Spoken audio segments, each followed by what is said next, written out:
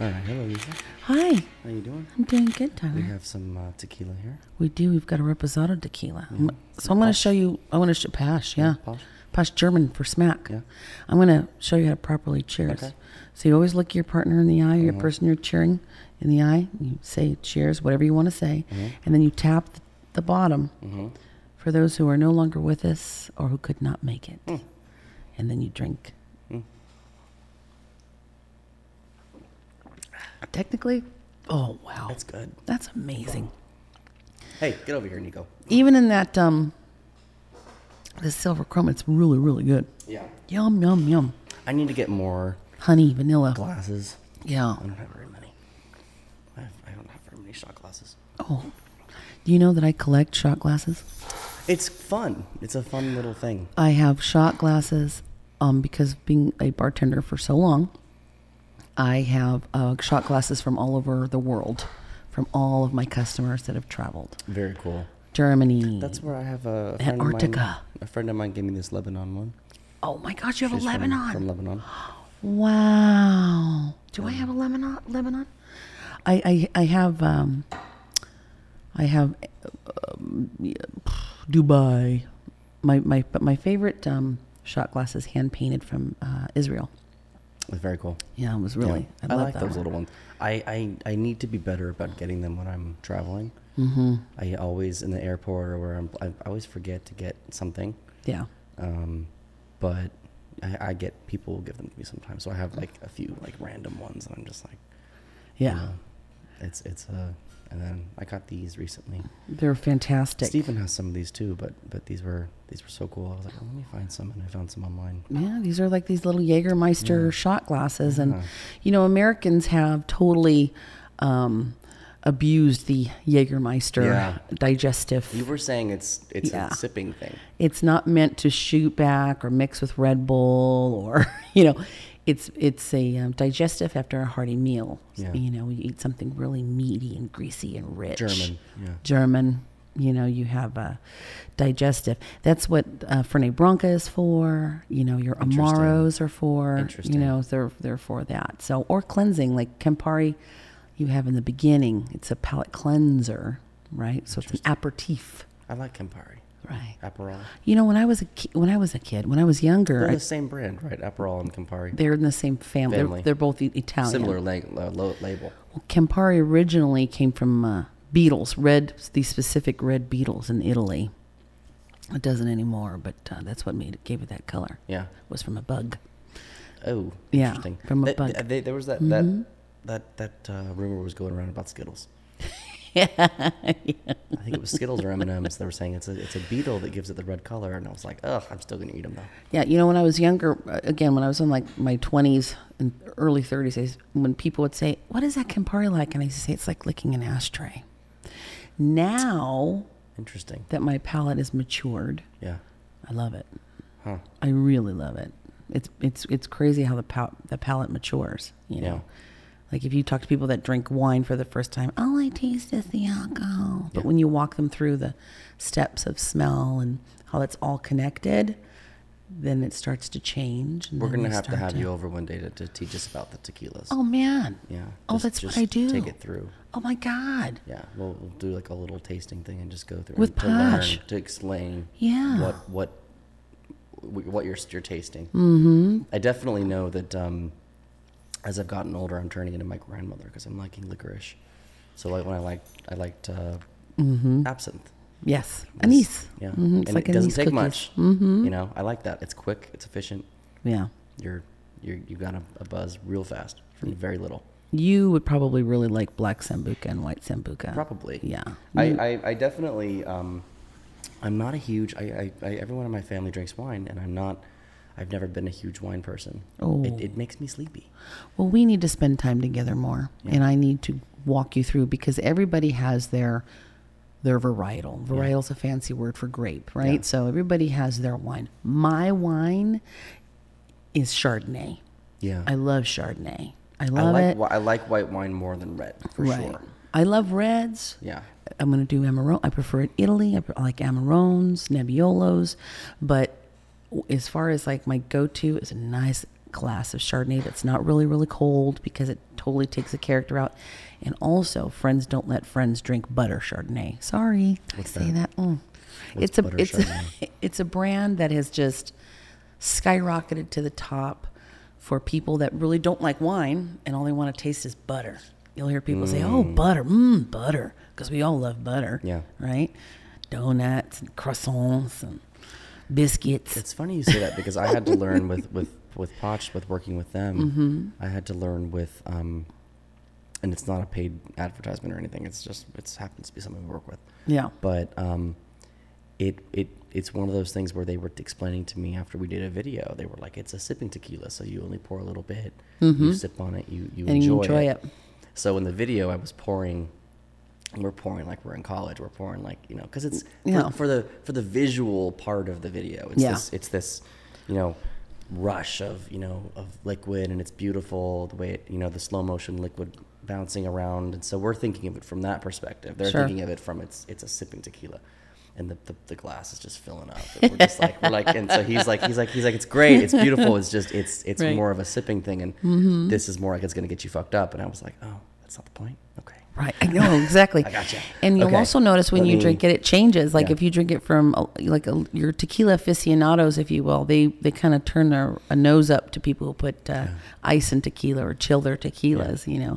It does change the character of the tequila, like anything else, right? But that particular tequila is like really good. It's like room or cold. Like we're gonna have to work together on the visual versus the reality. Like, sometimes you want that big ice cube dropping in with the beautiful splash of liquid, and no, it's maybe not what you're supposed to do, but it's pretty. Right. It's beautiful. People are gonna like that look, and it was just funny because he was like, "This is gonna get you fucked up." Yeah. And I'm like, well, yeah. I'm like, and there was a little bit of a pause, and I was like, you're right. That's not what you want. And like I was kind of like. Ahead of it, like going, oh, you're right. It's this crazy. is more of a. It's that way with whiskey too. It's the same kind of story, And some people like little dabbles of water or whatever it calms the heat down. Like with whiskeys are all overproof. They're hot, and people want to say, just give me a couple drops of water. Yeah, puts the fire out a little bit. So compared to when it's room. Whiskey's another one. Like my brother likes whiskey a lot. I just can't. I can't get into it. I thought you liked whiskey. I tried. Didn't you? I tried. No. I mean, I would often order it sometimes to force myself to like it because I had nothing else. Oh, the night is still young. And I would just be like, this isn't good. This is not good. This is just This is just burning kind of oak barrel feel. Like it's not a good, versus a oak like a kind of a. Like the tequila is a little more smooth and you can taste a little more. Right. But it also might be that I was drinking really cheap whiskey. Right. I don't know. Well, and two, you embracing the tequila is actually getting your palate kind of ready to embrace whiskeys, because like a lot of tequilas do come from whiskey barrels, if you will. Yeah. And you got to remember the bourbon houses or the whiskey houses, they have these barrels and pyramids, and the ones on the bottom are richer in flavor. It's just like how you would think. But at the top, it's got more sunlight. It's lighter, medium, heavy. So it just depends. The thing too is that it's kind of one of those things where if you had a bad experience with something, you're off of it. Like I'm off rum forever. What? I had one bad experience with rum. Like I said, we need time. And I can't stomach the idea of tasting that banana boat flavor ever again. That's what I'm saying. As long as it's not flavored. Yeah. I've found that I gravitate more towards. I'm not talking shit about banana boat. I'm not, because I love bananas. Okay. Right. But you need to experience like diplomatico. Well, but that's what I mean. I found more real. Even pirate, like some rums that are just really tasty, and you could tell it they were loved. Well, but more so like I've noticed my palate or my tastes. I prefer less additives and less extra flavor, and I just give it to me straight without like the banana flavor or the green apple flavor or the vodkas. That's a different category, and that's also a recipe for I don't like it.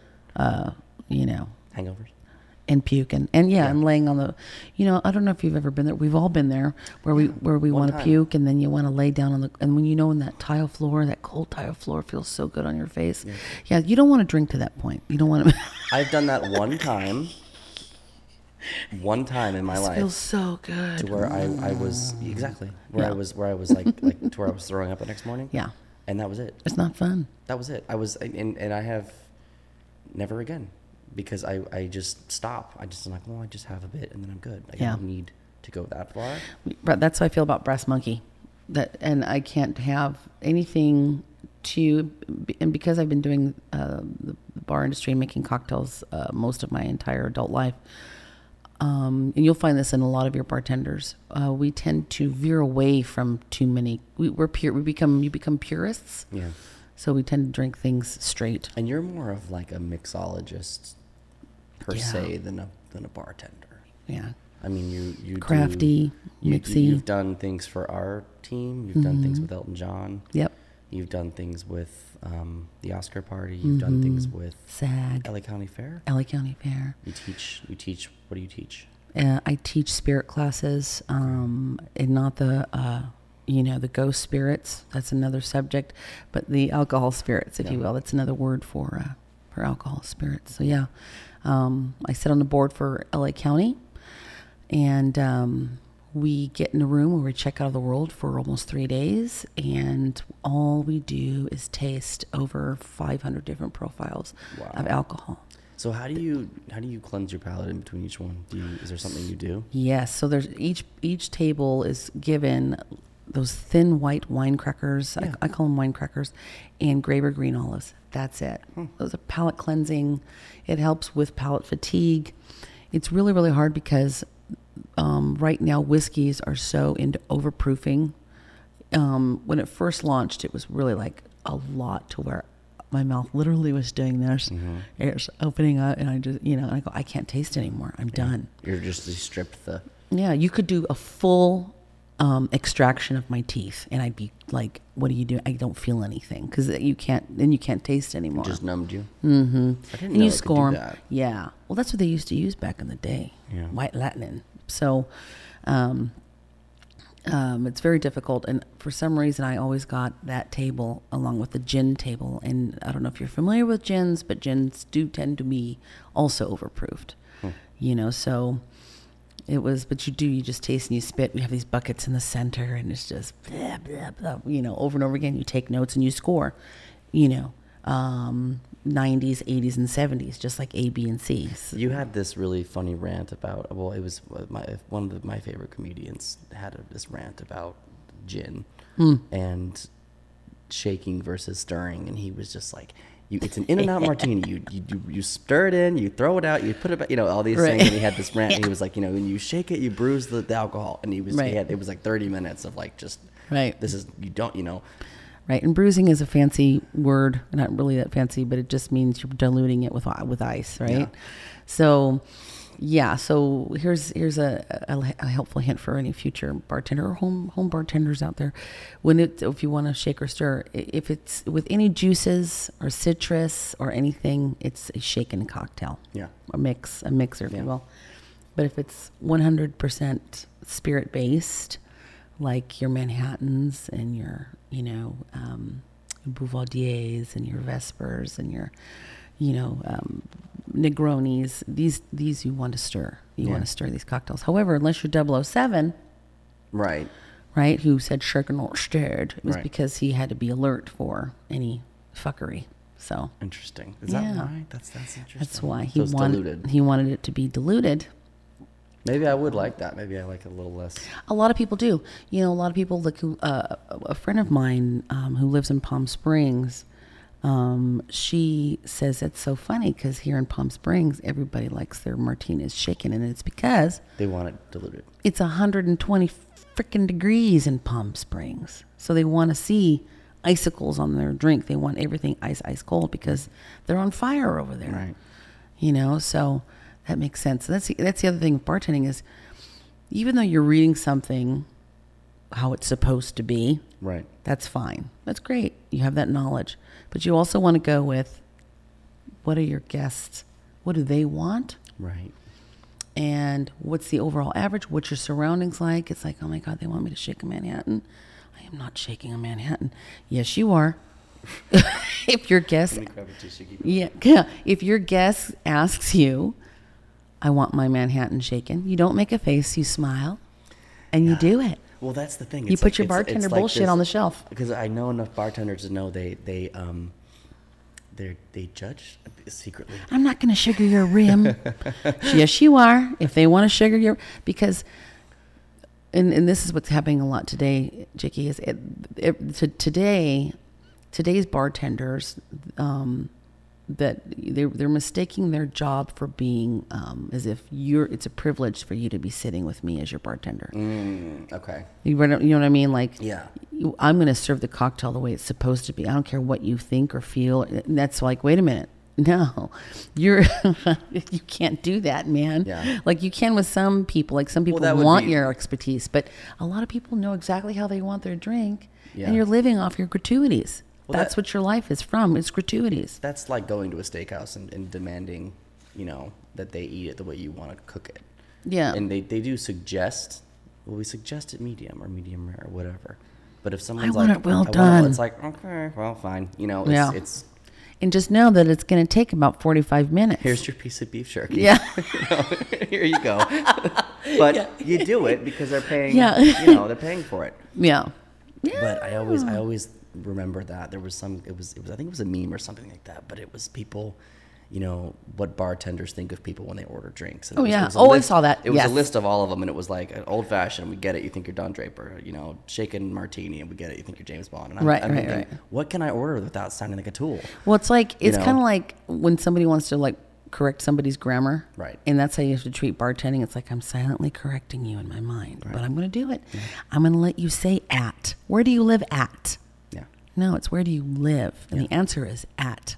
So, and that was actually brought to my attention by a patron. Yeah, irregardless. Yeah, that's another one. It's not a word. It's not a word. It's, but we've accepted it as being, okay. No, okay. I know what you mean. Yeah.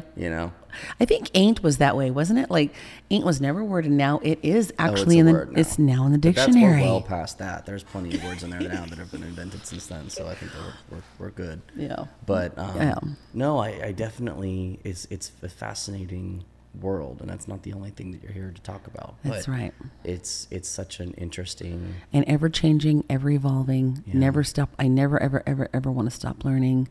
And there's trends and stuff that you have to keep up. 1000%. Like right now, the trend is, since there's overproofing, now the trend is zero proofing, zero proof alcohol. And explain to someone who maybe doesnol know.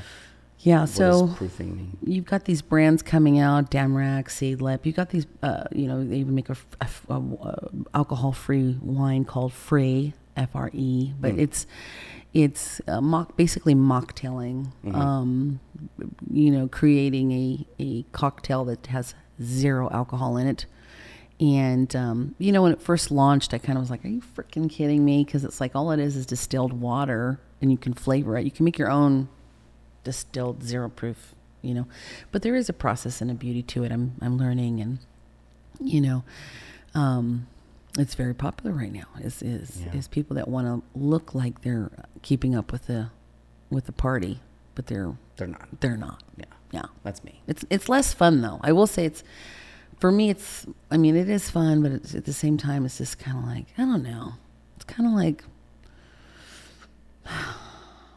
working at Disneyland, where you're just like, I should have never worked here because I really like the idea of Disneyland. Yeah. So it's like, okay, this. The reason you like it is because it's special, because you don't go very often. When you're there every day. Yeah. Or living in Las Vegas, right. It's like, damn. Right. It's over. Like that fantasy is over. Yeah. But everything still stays there. Right. Yeah. That's always an interesting thing about, and that's in Vegas in particular, because we've had opportunities to be there more often, or move there, or live there. And it's always been like, do I want to live there though? It's fun when you go, because it's fun and everything's lit up and open, and it's then you go to North Las Vegas where the real people live, or Summerlin. Yeah, and it's quiet and normal. Whatever. Yeah. So it's one of those things where it wouldn't, the specialness of it would be gone in about a week. Same as living anywhere though. you know? Yeah. If you have an amazing vacation spot that you love to go on, it's best not to live there. Yeah. You know, make it special. Yeah, but I love New York. You know, but well, things like that is one thing. But if you're like living in Hawaii, yeah, or living, my family lived there. Yeah, it definitely gets more normal. Mm-hmm. Then it just becomes, well, this is just where I am, you know, yeah. and it's not as special anymore. I will say, I recently finally went to Hawaii. I went on Christmas Day. Yeah, it's my first Christmas without being with my family because of I recently divorced, and after a 20-year marriage. And I have these customers, my regulars, who also became my friends, were like, Lisa, come with us. Just come. The prices were unbelievable. And they were. And I took Hawaiian Airlines, and I've got to tell you, I wasn't wowed by Hawaii. It kind of looks like, you know, Oahu itself looks like Long Beach a little bit mixed with Laguna. Like a lot, there's a coves that look a lot like Laguna. I'm like, at least for me, and at least that's the island that all the tourists go to. Yeah. I mean, not to say that the other islands don't, because tourists go to all of them. But yeah. But that's the one that reminded me of like Vegas on the water. Yeah. And Maui and the Big Island. A big island, but Maui particularly. At least when I haven't been in like 8 years. Yeah. And I love Hawaii, but I know that it's gotten busier and more. They've developed a lot. Yeah. And they're kind of taking away some of the natural beauty of it. What's up with all the cog running around there? There's the wild roosters all over Hawaii. Yeah. How do they even get there? I have no idea, but they're stunning. I went hiking. Interesting. I didn't know that. I went hiking, and I'm like, this island has a lot of wild cog. But they're all everywhere. Roosters everywhere. Interesting. Well, I know like the problem with like the wild boars and stuff, but I never knew that. Like, I would have loved to run to a wild boar. A ton of chickens running around. It's weird. A ton of them. That's weird. It's bizarre. Well, so anyway, even more so if you like that kind of jungle, you know, off the beaten track. I loved it. That's why I'm going to go to the Big Island next. Kauai, and then there's Kauai is the one I was trying to remember. I was trying to remember the other. There's a few others too. Yeah. There's you know, but it's a like Oahu for me was more. We went to the Pearl Harbor thing. We saw, you know, we went to Waikiki. Waikiki is cool. It's neat. That's where I stayed. Waikiki. But it's kind of too busy to be relaxing for me. Yeah. To me, it's very touristy, shopping mecca now. I don't like going to a luau and I want to go, you know, into the jungle or go. That's what I did. Or drive around the coast and see different things. That's I the did beauty that for me. In our rented Jeep Gladiator. That's the best way to go.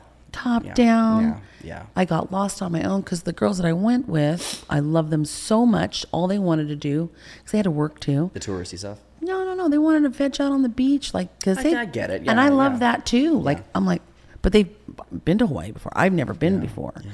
My family lives on the North Shore, and, you know, because of COVID, you know, I couldn't really visit them, which was kind of a bummer, but I saw my cousin shop sea maids. I'll never forget, at least the time I was on Waikiki, the only time I've been, because every other time I've been to Maui. Yeah. I was swimming, and there was a turtle, a big That's turtle. what I wanted to see. I wanted to see a sea turtle, big. man. I mean, I was younger, so I wasn't that small. I mean, I was about the same size I am now, so he was like this big. And he popped up, looked at me, blew some bubbles, and went back underwater. It was pretty cool. Oh, man. And it's a beautiful island. It's just too busy for me. Yeah. And I don't like being around all the tourists all the time. All the time. I don't want to, you know, I'm not like one of those people either that's like, you know, no, I want the authentic experience. And all you should, you know, shut up about it. Like, you know, it's I just want to hike. I want to be somewhere where it's a little bit more laid back. Yeah. And relaxing. Turks and Caicos was like that for us. We went to Turks and Caicos. Okay, I might do that. And it's Puerto Rico. You know. You need a passport. It's a British island, technically. Really? They have a bunch of them in the Caribbean still. See, I didn't know that. And you bring your passport, and everyone speaks English, so it's pretty easy. Oh, nice. Anguilla, Turks and Caicos, but I've never been to those other ones. I went to Turks and Caicos because I had a friend of mine who we were doing a business together at the time. And I went down to just visit and go on vacation. Yeah. We ended up getting an Airbnb that was at like a bed and breakfast kind of thing, but it was like a hotel, but it was like 5 rooms on the water. Yeah. And I mean, I forget the name of it, but it was beautiful. The water was the color of like turquoise. It's unbelievable. Clear water. Yeah. And Puerto Rico's like that, and Vieques. Nothing that I've ever seen. And some amazing food. Yeah. Very, very easy culture. They're very relaxed and chill and very nice and easy to get around. The only thing, it is British, so they're like the lanes are switched, so I had to learn to drive on the left. Oh, shit. So the second I pulled out, I was wrong. I was like, fuck. Were the steering wheels on the correct side, like ours? The wrong side. Oh, they're on the other side, like not wrong British side, left side. The British way. Right side. You mad? Right side. So it was weird because it was, and then by the first day I was used to it, and then when I got back in my car, I was like, fuck, I gotta get back I know. to this now. Is it automatic? Yes. Okay, good. And it was the same brake and gas. Yeah. It was just that I was on the other side, so it was took a couple tries to get used I would to. have fucked up. I would have. But it was. I just would have been screwed I up. think they're used to it, but it my was, right foot now instead of the but left. very inexpensive. Oh. Very inexpensive. I mean, our rooms were like, and these were. I mean, it was a brand new place, so it was almost like being on the Titanic when there's, it's brand Not new a bed good sheets, reference. But I mean, just it's brand new, So even if you're in third class, it's nice. Yeah. So I don't know about the huge, mega, beautiful, suites and stuff that they had on different hotels, but this one was just a basic, nice. It would be. It's like probably like a 4-star, 3-star hotel, but it was nice. It was nice, clean. That's I don't care. It just needs to be clean. Yeah. As long as it's clean. Yeah. Like I prefer places that have like hardwood or tile. Yeah. As long as there's not a lot of like grungy carpet, I don't care. It's fine. Yeah. But this was a beautiful place. This couple from Chicago had moved down there and started this bed and breakfast. I don't know how it's doing now because of COVID and everything, but it was gorgeous. I will say, because we stayed at the Halipuna, and it was really nice like that. But every single bathroom at the Halipuna is a bidet. Interesting. I have to have one now. Yeah. I have to. Yeah. Like, what are we doing? Every home should be a bidet. Yeah. Like, then that toilet paper craze would have like totally been like not even an issue. Yeah. Right? Yeah. It'd just been like, stay at home. You got your bidet. Very you're European. good. Yeah. You get the warmth. You get the warm seat. You get the booty. You get the front. Yeah. And then you get the air, and then you get up, and you're like, "That is amazing." Yeah, it's amazing. It's. I think down there too was the same way. But I loved it. But it was just one of those places where it was just like every place that we tried had good food. Everything was relaxed. We did the beach thing. We hung out. We chilled. Yep. It was. You kind of there's locals there that or will show you around different things, and it's like really really relaxing. It's nice. Yeah. See, but because it's like you're in a foreign country because you're technically, when you get off the plane, there's a picture of the Queen. It's a whole thing. Like Queen Elizabeth. Yeah, it's a whole thing. It's a different country. Yeah. And there's a Union Jack on the tarmac and everything. It's different country. But wow. But at the same time, it's not far enough if they were like all speaking French, or they were all to where I would feel like I don't know if I can get around, or if I don't know, to where I would want someone like if I was to go to Japan, I would want someone with me who spoke Japanese, so right. I didn't feel like I'm just like. Or you can use your Google Translator. Where the hell am I? Right. Traveling wise, though, I felt fine to travel wherever. Yeah. And for as much of a small island as it is, I think it took about 2 hours to get across the whole thing. Wow. And we would go from one end to the other and try different restaurants and stuff. It's gorgeous. It was a beautiful, beautiful place. Yeah. But I gotta check it out. Very similar to Hawaii, but I felt like it was cheaper. And the Hawaiians right now are a little over, like, there's too many people going. It's a lot. And they're just like, especially right now. Mm-hmm. I was going to go the first week of May just to go again. But because it's so easy. You don't need a passport. You don't need anything. You just hop on a plane. 47 right now. Yeah. 347 for a round trip ticket to Hawaii right now. It's crazy. On Hawaiian Airlines. I even found the last. Love that airline. I had been looking to go instead of the Turks and Caicos trip, which was for work. So it was one of those things where I was like, well, it's better to go here because I can, I can do some things there while I'm there as well, and not feel like I'm just taking a week off. But we were looking at Hawaii too, but it was expensive. It's expensive, and it's a tourist trap. Yeah, it just is. And it's gotten much more touristy. Ugh. Yeah. And I'm okay with a bit.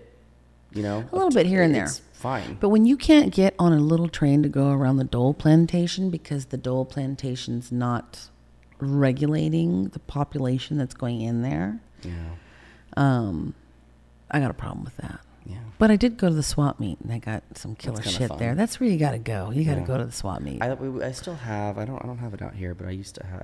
I have it somewhere. It's like a little like carved like little tiki head thing. Yeah, those are great. Little, like old man made, and it was cool. I mean, it's very touristy and very. Yeah. I'm sure he makes like 20 of them a day, but like it was like he made it though, and it was this really cool thing, and I have it, and it's a great place, a beautiful culture and people and food and everything, but it's Oahu especially and is very tourist trap. It's just too touristy. It's like it almost feels like they're turning it into Disneyland. Yeah, and that has a time and place. But it does. It looks like downtown Disney. Sometimes you just want to go Long Beach. I saw up a winding road where there's nothing there, and so you have to find somewhere else to do that. Yeah, Maui is a little bit better. I went to that blowhole thing where it blows through the geyser. Yeah, thing. I went and I saw that. That side was really cool. That beach over on that side, that was really spooky. A lot of memorials set up for boogie boarders that have died on that beach. Yeah. Really? Oh man, tons of them. Interesting. That just get ripped because the currents come at you in both directions. And Oahu has the crazy tides, the North Shore and all that as well. It's pretty. It's a beautiful chain of islands, but they're all different. Yeah. But each island is so different. Yeah. And so if you don't like that one, you might like a different one. Yeah. Exactly. And just you have to trial and error it. But Turks and Caicos was spectacular. Yeah. I didn't have. I'm going to put that on my list. I didn't have one bad word about it, and it was cheap. I don't know about now, but it was at the time. Oh, it's going to be cheap. It was $150 a night before COVID. Oh my God. Yeah. Now there's some $3,000 a night. No, thank you. Mega suites on the beach. I'm never going to be in there. I was like, it'd be fun just to go one night just to do that, but I was like, that's so expensive that I couldn't even I feel like I have to stay there to get my money's worth. Yeah. It was I think it was $150 or so a night for this Airbnb, and it was beautiful. Yeah, just want to sleep, get up. They made us breakfast every morning. Oh, I love that. It was one of those things where it was very I like breakfast. Homey and cool and left you alone and really great. I'm more of a breakfast person than a dinner person, so that's my style. I'm a little bit of both. Yeah. I really love breakfast. I was just talking about this with someone where we were kind of like, you're not a breakfast person. I was like, I am if it's a good breakfast. If it's a good I wake up breakfast, hungry. It's amazing. Yeah. If it's not, then I'm just going to have my shake and go. Yeah. Because I can't do that. I don't need it, but I will eat it. Yeah. If it's I think that's going to be a little hashtag. I don't need it, but I'll eat it. I'm just saying. I have no problem with you can use that with food sex, anything. Yeah. It's but I can eat dinner too. Me too. When I was just at your bar, I was eating that whole dinner. I was like, that was good. Wasn't that good? Shit, that was good. Yeah, Tutamangia is an amazing restaurant. There's nothing like it. Yeah. It's fantastic. So you were on vacation. You were kind of getting away. Yeah. Why don't you take me back though to the beginning of your whole journey? Oh. So why don't you? Because I know there's been a lot that's happened to you in a little bit amount of time. Yeah. But why don't you tell me kind of and tell everybody where you started from and kind of, well, what made you? What made me me? That's really that's huge. So yeah, I mean, wow, what made me me is a lot. So, when I like I said, I was really lucky to be part of the generation that I'm a part of, because in the 70s, it was really cool to be a kid. It was really cool to be a little kid in the 70s. I had a mongoose. I had an Evel Knievel mongoose that I used to ride around without my top on and wearing my shorts and my tennies and didn't give a crap. And all we did was build hills to do, we used to ride our bikes off of them and jump off of them. And my brother was the king of that. I do have a brother, and it's his birthday today. Oh, happy birthday, Mike. I know. Mike's 2 years older than me, and he was the daredevil in our family, and he did he could have really been something. He had baseball scouts looking at him before the age of 13, because he was already throwing 80 to 90 mile per hour pitches. And where were you guys growing up? In Southern California? La Puente, California. My mother got a job when she was 15 years old. She had lied to get this job. called Kalmar, and they were responsible. She can name you don't have one here on the table, but she knows every little part of a squirt bottle, like Windex. Yeah. Every little thing that's inside there, her company made those. Okay. And she worked the line and making all of that, and she was with that company for 45 years. Wow. Before it sold itself to Mexico. And they offered my mother basically everything that they could to get her to move down there, because she was the talent that they needed, of course, to reignite that company in Mexico. And she said, hell no, I'm not leaving my family. My mother is a very, very outspoken, outgoing, funny, sweet, kind, guilt-ridden Puerto Rican woman. Guilt-ridden. Yeah. How come you don't come over? Is that a hallmark of the Puerto Rican community? Oh my God, everything is fun. You know, if you're, it's guilt the children. Guilt. You must go. You have to do this. You must, and you know, and that's just part of that generation. You know, if you don't show up for them, but you know to show up for me, is her attitude. You know. Yeah. And, you know, everything is very sacred when it comes to Puerto Rican cooking. When I say, Mom, I want to learn how to make arroz con gandules. And she says, oh, no. No. And it takes, Mom, it's rice and saffron. And no. There's all kinds of recipes. So when I went to my, I've always been a snooper. And I'm sorry, I just am. It's just who I am. I think it's my way of getting to know where I am or a situation or who you are or whatever. I'm a snooper. I'm putting it out. A snooper. I snoop. You look around. Yeah, that's what I do. You sniff out something that's not right. I want to know what the fuck's going on. Okay. And I noticed my grandfather, I went to use his bathroom, which I should never do. This is when he moved to Missouri. And I looked at his desk and he had all these index cards, this book of recipes. My grandfather had 7 children. So he had index cards in different ways to make arroz con gandules, because it was Priscilla's way, my mom's way, Ruthie's way, Cindy's way. So he knew what ways to kind of do this a little bit more, do that a little bit more. And they're all on these index cards. And I think every family has those index cards. The ones with the little lines. Mm-hmm. Yeah. With the secret, with the pencil. Mm-hmm. They drew for some reason they wrote the empanadas, pernil, all that stuff. So everything's very sacred, you know. It's like, Mom, come on. So, but yeah, man, she worked there for a very, very long time, and we lived in this apartment complex off Leverett, and oh my gosh, I'm glad I mentioned that, because when I say that word, I get triggered, and I'm remembering being a little kid. My mom had friends over. She had a bunch of friends over. And back in the 70s, this had to be maybe 1974, 75. And I'm 4 years old. And my mom says, whatever you kids do, it was me, my brother Mike, my cousin Marcus, and my cousin Matthew. Whatever you kids do, you do not come out of this bedroom.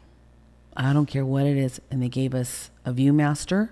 What's a Viewmaster? Viewmaster was this thing that was real popular with kids, where you can go and you could click. You get a plain white wall. Of slides. We call them Viewmasters, like the right? little slideshow looking things. And you also had the handheld ones that you can look through and click. You'd put a little disc in it, and you could click, and it would go in circles, and you'd look at pictures. I have one Jungle still Book. from SeaWorld when I was in it was like 1996 because my brother was he was in a stroller. I think it came from Kodak Viewmaster. And you put it through the sun and you can see the picture. Yeah. Well, we lived off those, and we would watch whole movies on these Viewmasters, because there wasn't videotape back then. Mm-hmm. We didn't do that. Right. So you would click and, oh my God. And so my brothers and my cousins were just rambunctious. And I was the kid since I was little. I've always gotten thirsty. I always want a drink of water. I always want, and I go, I gotta know what's going on out there. I gotta get a drink of water, even though Mom told me not to go out there.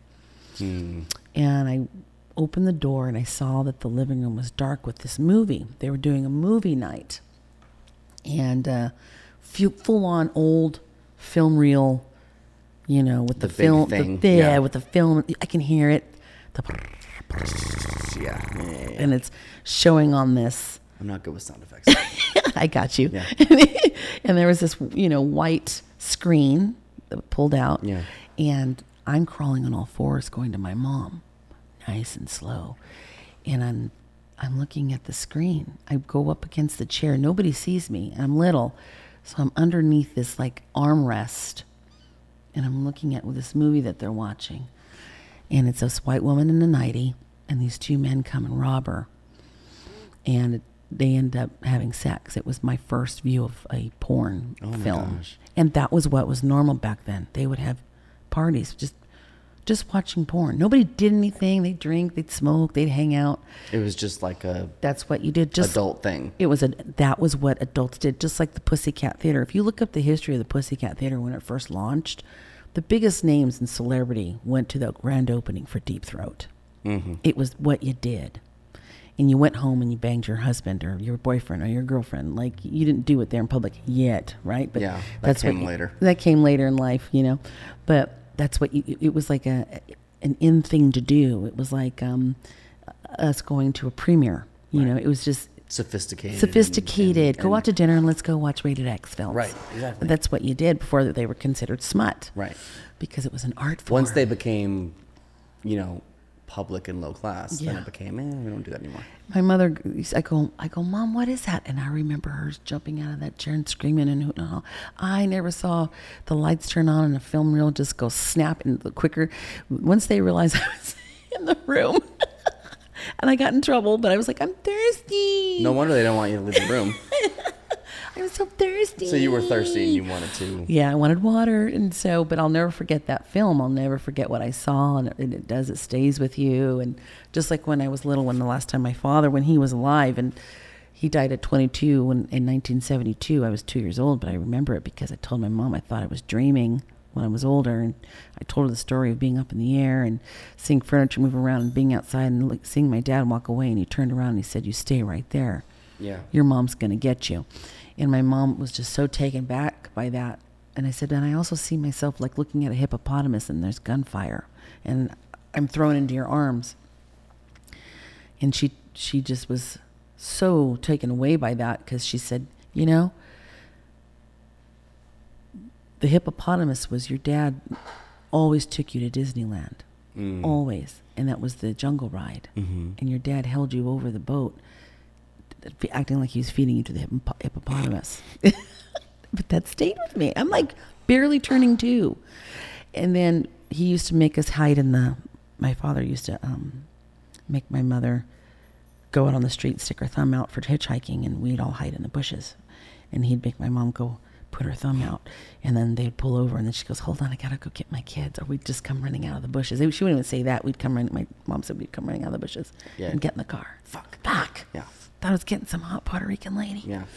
And the other thing was she was throwing out his drugs, and he never hit my mother and said he was... Your dad was Puerto Rican too? No, my dad's German. He was German. Mm-hmm. So you're half Puerto Rican, half German. Mm-hmm. Half honky. I'm half honky, half Hispanic. Half Spig, half honky. But yeah, so my dad and my mom, they met very, very young. My mom had my brother when she was 15 going on 16. Oh, wow. And she had me 18 going on 19. And during that time, it was no bueno. Yeah. No bueno. In fact, my mom went through a lot as a kid because, you know, she didn't know what she knows now. Later on in life, she answered an ad in the LA Times because it sounded familiar to her. Whatever. And I always wondered, like, when my mom would read things, she would read things out loud and then keep reading, like, that's how she read. And I remember one time I came home and she's talking and she says, "Lisa, I'm writing this thing. How do you spell has?" Mm-hmm. And I thought, Mom, it's H-A-S. Wait a minute, what is it? And I knew something was wrong. But I didn't question it. I just was like, maybe she's just having a moment. You know? And I understand now why maybe my mom's attention turned to a boy so young, because she was struggling in school, and they also put her in classes where it was with Down syndrome kids. Oh. So my mom always, pretty much to this day, kind of has PTSD with Down syndrome kids. Because interesting. Back then it was just different. Now she's better, but you know, to be this kid that they don't understand, that can't really read or spell, but they just kind of shoved everyone together, no matter what was wrong. Right. Whether they didn't know what it was, disability, or whether you were physically disabled. If you're a learning disability, they just shoved them you all have Down syndrome, right? Anything. And I suppose that was a better step above what they did a couple decades earlier, which was put you in an asylum. Yeah. Have you put away? Yeah. So she answered some ad from UCLA, was doing a test. And she was in this room with a bunch of people. And they gave my mom an assignment. And they paged her, Rachel Green, could you please come here, please? And she goes over she's like, we just sat down. I just answered one question. And the doctor looked at her and they go, Rachel. And they gave her a couple of things. And he looked at her. She answered the question. He looked at her and he says, Rachel, you are full-blown dyslexic. Oh. You are dyslexic to the core. Well, what's that? Yeah. He says, well, you see this instead of this. Yeah. You see that instead of this. Yeah. She goes, yeah, that's how I read it. And he goes, yeah, you're dyslexic. So how do they fix that? Do they? There's ways and tricks that he taught her to look at things. To help. Mm-hmm. To her read certain words, or this is how so she basically had to relearn certain alphabet, the way it should look, the whole thing. Is it numbers and letters? Numbers and letters, yeah. L and 1 and different things like that. Yeah. All sorts of things. And on top of it, my mom's kind of hard of hearing from working in a factory for 45 years. So that's how it was tough on her. So nosy. Come on. Go on over there. He's so damn cute. He knows he's not supposed to be. He's been good the last few episodes, but he doesn't. He's sticking his head up. Yeah. That's interesting. That dyslexia is quite the. It's not like I don't fully understand it. I just get it because my mom always struggled with. Is it hereditary or is it not? I don't know. I don't know if anybody else in my family is dyslexic. I know that just my mom had this issue. So, there's so much stuff. Every family has a story and a background, and I don't know. I don't know the full story on all 7 kids, but it's. My mom is treated like the oldest. In total, my grandmother had 9 children, but my mom is the rock of the family. Everybody turns to my mom, and sometimes it could be kind of a good thing, and then she does put herself there in a way, but it's also a bad thing because everybody else is kind of spread out. Let my mom have let my mom handle it. Let her deal with it. And she's like, damn it. So, but now at this age, I'm there for her, telling her, Mom, say no. Yeah. It's okay to say no. Do it. Not my circus. Not my circus. Not my monkeys, man. Why am I the only one doing this? So that's her. So they inevitably, they separated. My dad passed away. He was actually killed that day. So when he left. When they told me, when my mother said, you have that memory, that was the day your father died, because she was throwing his drugs down the drain, and because he didn't hit her, he would throw the furniture around. And I remember I was probably in her arms. And so then, because she was throwing all of his marijuana down the sink, he got mad and left the house. She says, oh, no, if you're leaving, you're taking your daughter with you. That's why she stuck me outside. He got into a vehicle with 3 other guys over on Valley Boulevard. And he was in the back seat, I believe. And the windows were down. And back then, nobody wore seatbelts. Right. Nobody wore seatbelts. This is the generation of riding in the back of the truck. This is the generation of, And so when they ripped around the corner, they fishtailed. And my father was ejected from the seat and was crushed between 2 vehicles. And everything was internal. Nothing was external as far as his injuries. And he was 22 years old. Wow. Yeah. He was in the Marine Corps. He didn't pass boot camp. I have letters from him writing to my mom. He hates it. He hates to be controlled or told what to do. He doesn't like that routine. And he kept AWOLing. And so they kicked him out. And this is like... In the 70s? No. 60s? Is late 60s. This is the heart of Vietnam. Oh, yeah. So back then you were considered a deserter. Yeah. But you know what? He's not a deserter. He didn't want to fucking be there. Yeah. He just didn't want to be there. He didn't want to be treated that way. And it wasn't his jam. Yeah. My dad wasn't that way. So I'll never know what he could have ever been, but it's a trip. And my brother has a different dad. who never came for him. So that was very traumatizing to Mike. And Mike was also severely sexually abused and just abused in general. So he dove into drugs and deep into crack cocaine. And that was when he was young? Yeah, at 13, he was still rocking baseball. Unbelievable baseball player. Fantastic skateboarder. Like pipeline. We're talking flying in the air, flipping around, doing all kinds. I mean, he loved that. He loved that stuff. And then he just started hanging around some gang members from the Crips. And my brother looks African American. He looks black. He looks like a black guy. He's very dark. He had a Jerry curl. He looked like a black guy. In fact, growing up, he would tell people, that's not my sister, because I look. He backed me in a corner one day and he says, "Stop telling people you're my sister." I go, "You told them I was your girlfriend? I'm your sister." He goes, "They're not going to believe that I'm black." I go, "You're not black. Mom was never with a black guy. So what?" He was telling everybody at school his dad was black. So was he Puerto Rican? Puerto Rican and Mexican. Oh, he just happened to be dark. He just was Mike's very dark. Yeah. To this day, he's very dark. That's funny. In fact, when he would go to jail, they would put him with the blacks. He got some good friends, so he was like, no. He hung around the wrong people. I remember the first time he came home with the first stolen purse. He stole a purse. No. I'll never forget that. It was this cool jean purse, and he was so happy that he got away with it, and it was just bizarre. Yeah. You know?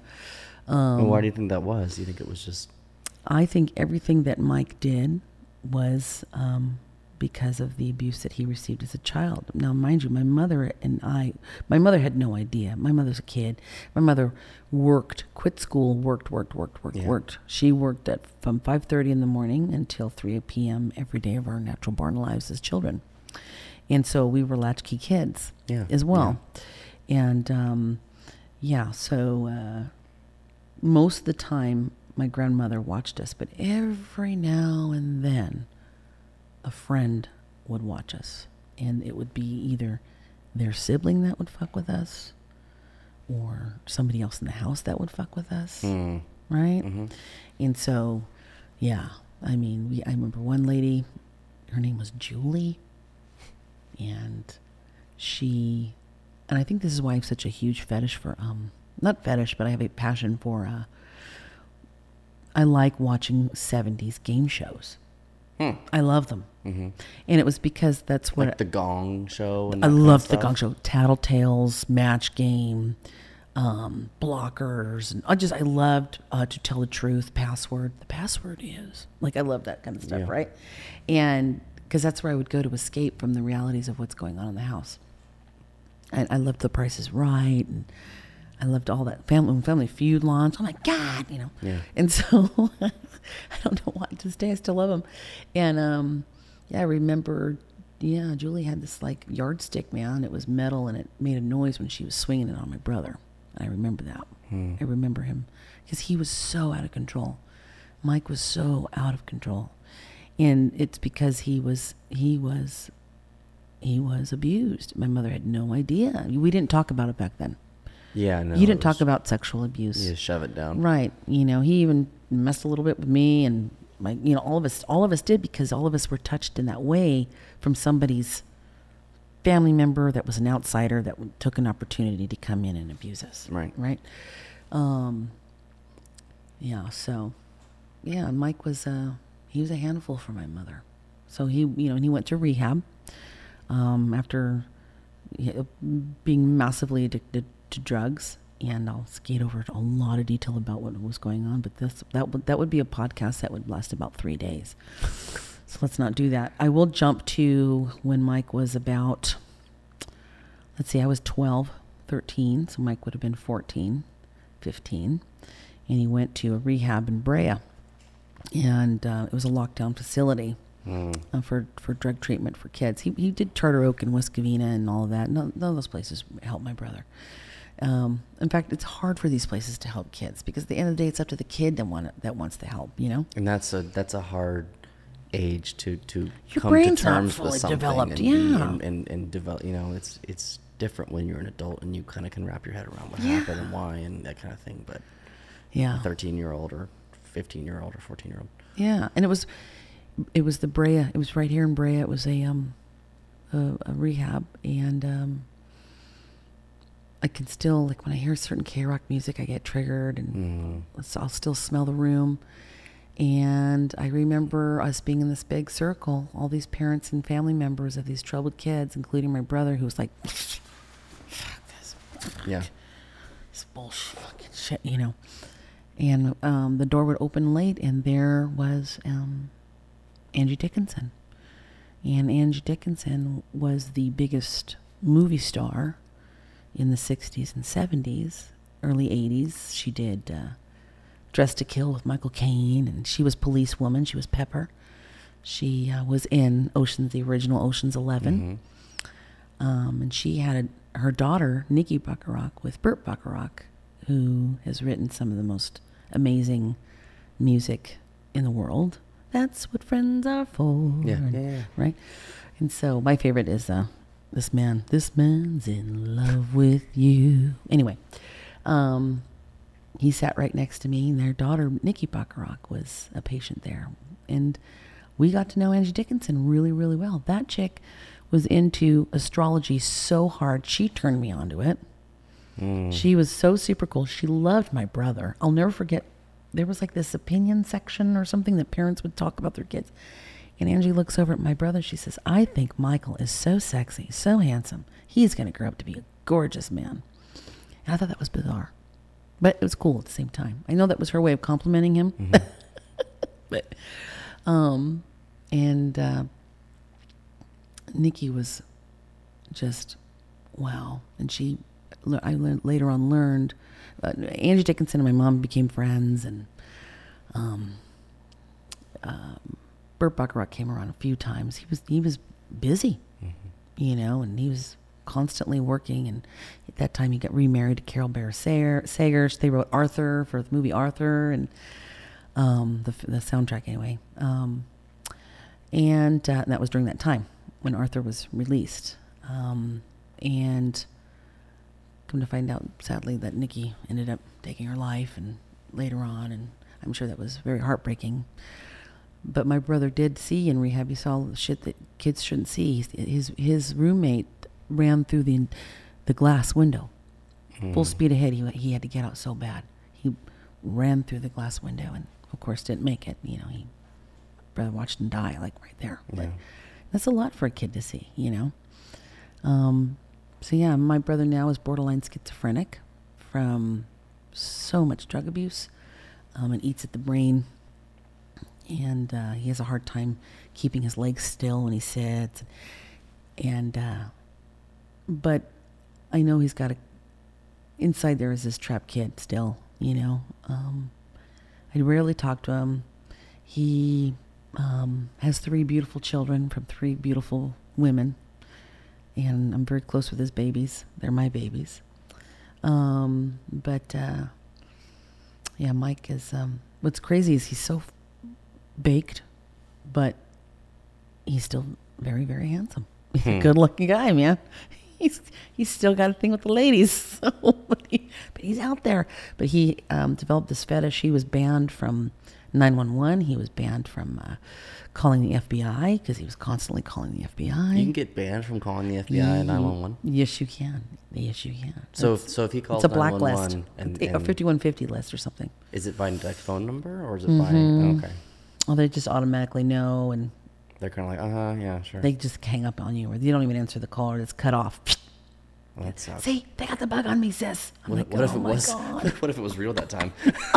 I know. Oh no, it's crazy. You know, he cried wolf. Yeah, he just. It's so weird because all the drugs that Mike took, you think that he would take the drugs that make it stop, and he finally is. Okay. You think he would take the drugs to make it stop? It's crazy. You're big on addiction and you know, getting that message to people. Yeah, big time. I've known that about you for a while. You've always been very, and I didn't know that's why. That must be why. Yeah, yeah, including food addiction, because that is an addiction. That's my vice is food. That's what I turn to when I'm upset or sad, and I'm not blaming my mother at all, because it was given to her as well. That's what you did. Mm-hmm. If you got a grade that was amazing, let's go eat. If you were sad that day, it's all right, Mia, let's get in the car and go to Johnny's Shrimp Boat. Where you get the double bagged fries because it's so greasy. It's Friday. It's Friday. Oh my God. It's Wednesday. Yeah. Or Let's I couldn't. go. Yeah. Oh my God. It starts becoming the sun's out. You're celebrating. You get one whiff of that In-N-Out and you think about that shake and, it's euphoria. Yeah. It's a euphoric feeling. And that is a drug, man. That's a drug. Food is a drug. Yeah. It can be. It's everything. It's all the elements. It's got the fat. It's got the sugar. It's got the, and that's why everybody tries to fucking manipulate it with diets. They try to, at the end of the day, you don't need to eliminate anything. You just got to watch the quantity and how often. How often. Don't eat more than you move. Yeah. Go sit on the treadmill for 2 hours Yeah. and be like, oh, yeah. Yeah, I've deserved it now. Yes, exactly. No, I relate to that because I definitely, when I have nothing going on or nothing, or if I'm relaxing, then we're like, let's get something good. It's easy to get into. And don't put me in front of, don't put me in front of a computer. Yeah. That's when I want to snack the most. Yeah. It's the snacking. It's the chips, man. My favorite thing to do, which even when I think about it now, I'm like a heroin addict. Like I like to, this is bizarre. I mean, not bizarre. It's pretty common. It's very infantile. Mm. I like to take chips and I put them on a paper plate and I put a bunch of cheese all over it and I throw it in the microwave and zap it and let it melt. And I like when it gets kind of hardened. Oh my God. It's the kid best. Nacho. That and there's that dip that my grandma used to make. That my mom makes it for they make it like at Super Bowl. It's just sour cream and that bag of green onion. Oh yeah. Seasoning. It's like a really salty seasoning. Mm-hmm. And we use it. Oh my God. Mm-hmm. Like it's so good. The green onion. Mm-hmm. So good. The green one. That's one we always get. You take that little packet, you put it in the pack of sour cream, stir it up, you're done. Yeah, I could eat it with a spoon. It's insane. Who created that? Who did that? But that mental, there's that mental it's a trigger. It kind of goes. It feeds the control. I need more. Mm-hmm. And it's a very if you were, if I was to be like a sad mood or angry mood and I had that in front of me, I would just eat the whole thing. Oh, 150,000%. It's now it's better addiction than heroin. Yeah. Or cocaine. Yeah. But it does behave in that way. Like you kind of go to that. Yeah. Grab it. And so I can relate to that for sure. Oh yeah, absolutely. Now if you're just if you're happy with doing it or you're happy with eating it, that's one thing. But when you feel like you're like, why am I eating this? Yeah. That's when there's a little bit of some kind of mental thing. Absolutely. How did you get from, we were just talking about you were in the area 13, 14-ish, you were in high school? Mm-hmm. Oh yes, high school. That's a really great part of my life is junior high school, even elementary school. I mean, all of that's really, really epic. But I had a really great elementary school. I went to Yorbita first in La Puente, and this is a really great story. They have those big slides as a kid. It has a canopy and 2 stairs that go up and the monkey bars on it, and there's that big fat slide in the front. And I developed at an age where I wanted to do what the boys were doing, where they started running up in the opposite direction rather than sliding down. Mm-hmm. And they would successfully run up it. Yeah. I thought, that's cool, you know. And so my dumbass goes running up it, and I slip, and I landed right on my hoo-ha, as hard as you can imagine. And I remember all I'm seeing is my head, like I see feet running towards me, the daycare teachers. And I'm lying in the sand like, oh my God. What just happened? And I couldn't close my legs. My legs stayed out like a butterfly. That's the only way it felt good. And my choncha was black and blue. And I'm laying on my Aunt Cindy's bed. And my mom, here's my mom, my aunt, my other aunt. All 4 of my aunts are right here. All with their heads looking at my choncha. I don't know. I don't see it. Do you see anything? No, it looks okay to me. I don't know. Hi, what's going on?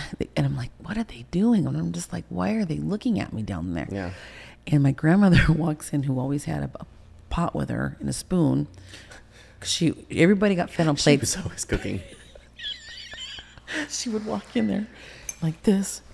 And she never ate from a plate. She always ate from like this. And she always had the spoon because everybody's sitting down and eating. And Grandma only had time to cook and cook. To cook, eat, and then immediately start cleaning. Yeah.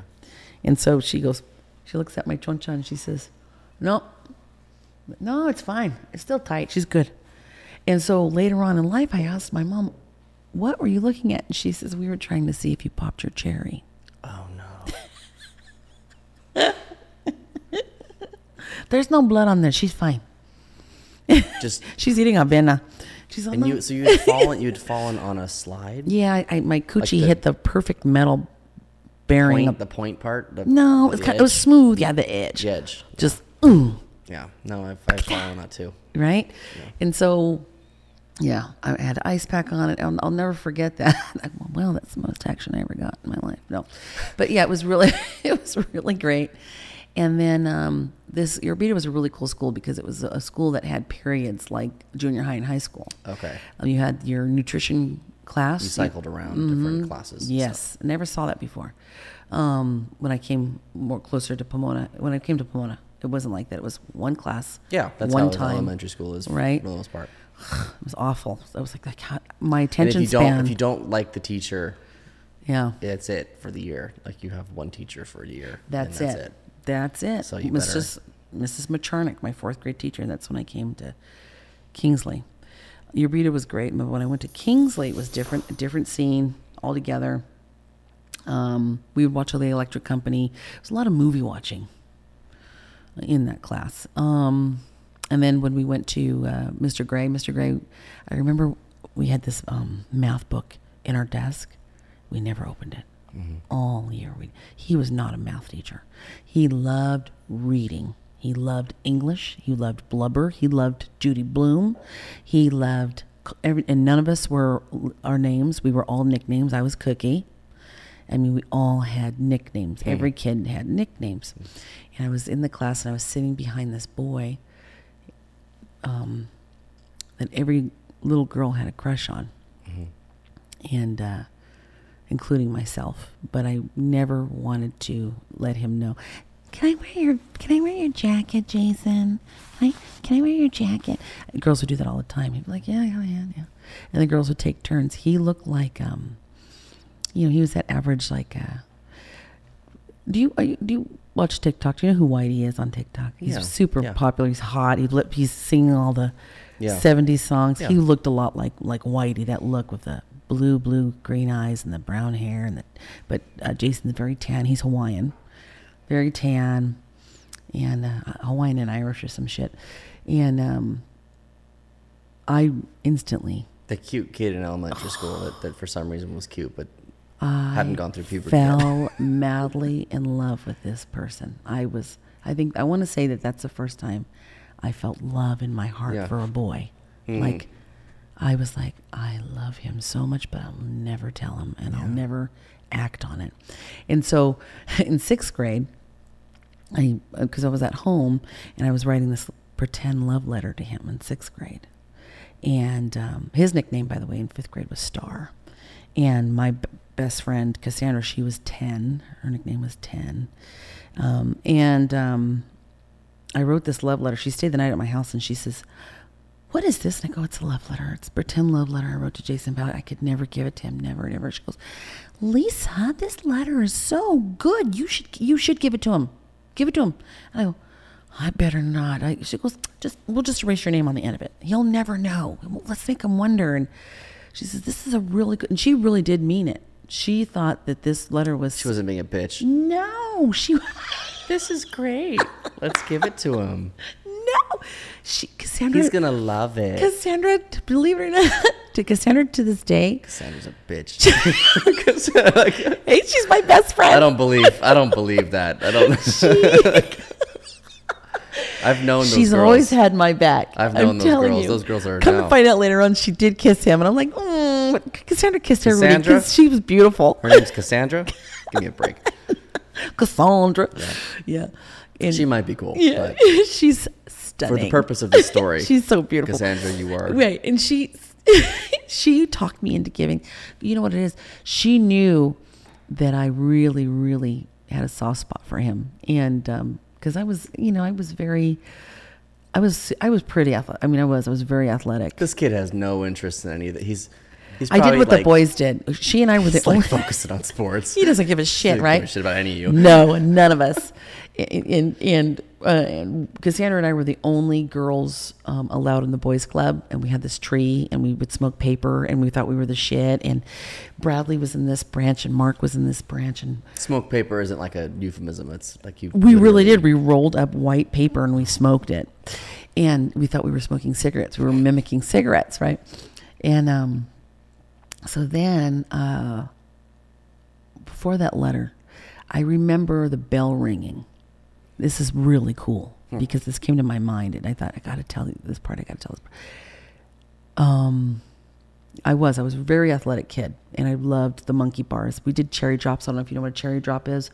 Cherry drop is when a kid goes up to the pull-up bars. Mm-hmm. And instead of pull-ups, you're putting your legs up like this. Like you take your legs over the bar and you're hanging. And you hang upside down. And then you drop. And you land on your feet. Or you land on your knees. Or you land on your tummy. That's a cherry drop. I think we called them suicides. What do we call them? I think they were called suicides later. We called them cherry drops. Yeah, at the time. I think we got a little darker. I had those down. I'd land around on my feet. And I would take the jacket and I would tie it on the bar and I would do spins. I loved spinning. We had this cool Tarzan rope thing where you would run and all the kids would fly in the air. We were all flying in the air, holding onto this rope. None of us were touching the ground. The thing would rise up. And you had these kids dangling on these ropes, swinging around this thing until it would finally kind of slow down, and then it would kind of lower us down, and we would go off. It was the coolest until one kid flew off and broke his arm, and they got rid of that rope thing. I loved that thing. Yeah. They slowly did that with everything. Everything, man. All the cool shit, man.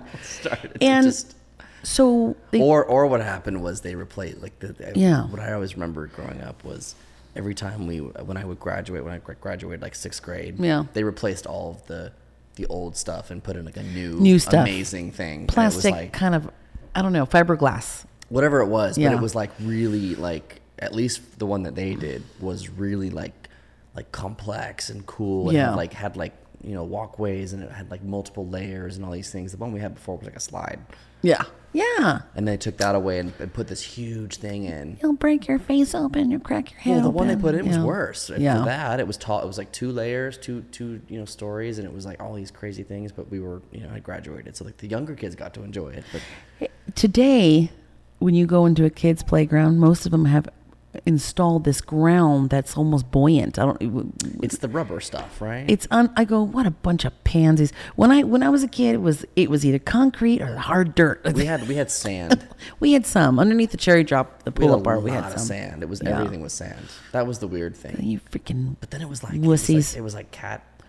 Like cats would go like use it as a litter box. Yeah, so that's why they stopped. So they stopped using. Well, that's when the ringworm was going around like crazy. They stopped using that. And then they put in wood chips. Remember wood chips? Was really we didn't have wood chips. That was a very poor decision. Very poor. If you fall on that shit, it hurts. It hurts and it stinks. And you I don't so much mind that. You fall from onto wood chips. Yeah. It's like they're in you, like they stick in your skin and they're all. And then after, I think eventually they put in the rubber. Yeah, and you get splinters in your body. Yeah. Yeah. So the teachers on this particular day removed the tether balls. Tether balls used to hang like crazy on these poles. Yeah, we used to have those too. Right. And kids would run into them. Right. And so you had to go and ask for the tether ball, and they would put it on. Yep. So the bell rang, and I don't know what it was in me. I ran full blast to that pole with no tether ball on it, and I jumped to the very, very top, and I swung all the way down and landed. I was literally doing pole dancing before. I was doing what was now called Tinkerbell in the pole dancing world or whatever. And that was the first time I caught Jason's attention. He thought that I was the shit for doing that. He saw me do that. That was the first time I ever caught that guy's attention. I jumped on that pole, and I crawled up it, and then I swung. But when I first ran, you had to run full blast. And I got so high, I got air and landed on it and swung all the way down.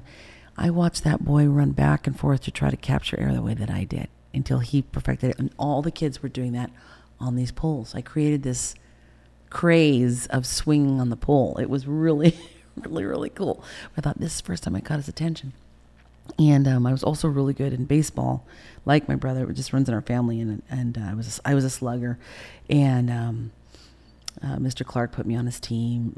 He wanted me on the team, and he also put me on a wrestling team because I said I want to wrestle because I loved wrestling. And it was co-ed wrestling, and I remember all the kids, and I went up against Gary Clark, this big boy, and he came next to me, and we were wrestling, and he looked just like little Michael Jackson. He was so cute. And I threw him over my shoulder and landed, and everybody's like, whoa! I was picking up people and throwing them across. I threw the farthest shot put. Like, I held the record for throwing this shot put that out of all the boys, I threw this shot put like to the moon. Like, are you kidding me? And they wrote it down. They gave me this big ribbon and this trophy, and they were taking pictures of it. I threw this thing far. And came Jason's turn for me to wrestle, take Jason to the ground. And I never fell on my back so fast like he. I'm like, oh, you win. And so, moving on to junior high school, junior high was the best. That's when Erotic City came out. I did have a 6th grade teacher, by the way, from Oklahoma that humiliated me in front of the classroom because he was a Marine Corps, hardcore Oklahoma dude. Mm-hmm. That when he would be angry, we had our desks lined up this way.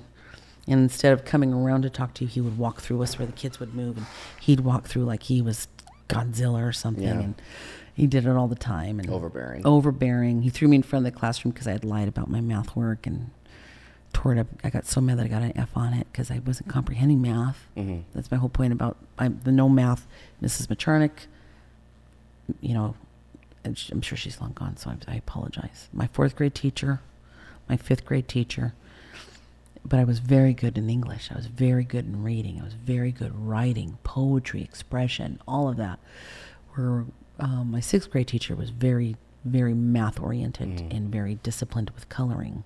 I learned every bone of the human body, and I had to color everything up and down, never this way. It had to be up and down, up and down, up and down. And he even gave us all razor blades, where that would never happen today. Fuck. He gave us frickin' X-Acto knives to sharpen our pencils. We had those little, like, today there's razors in them.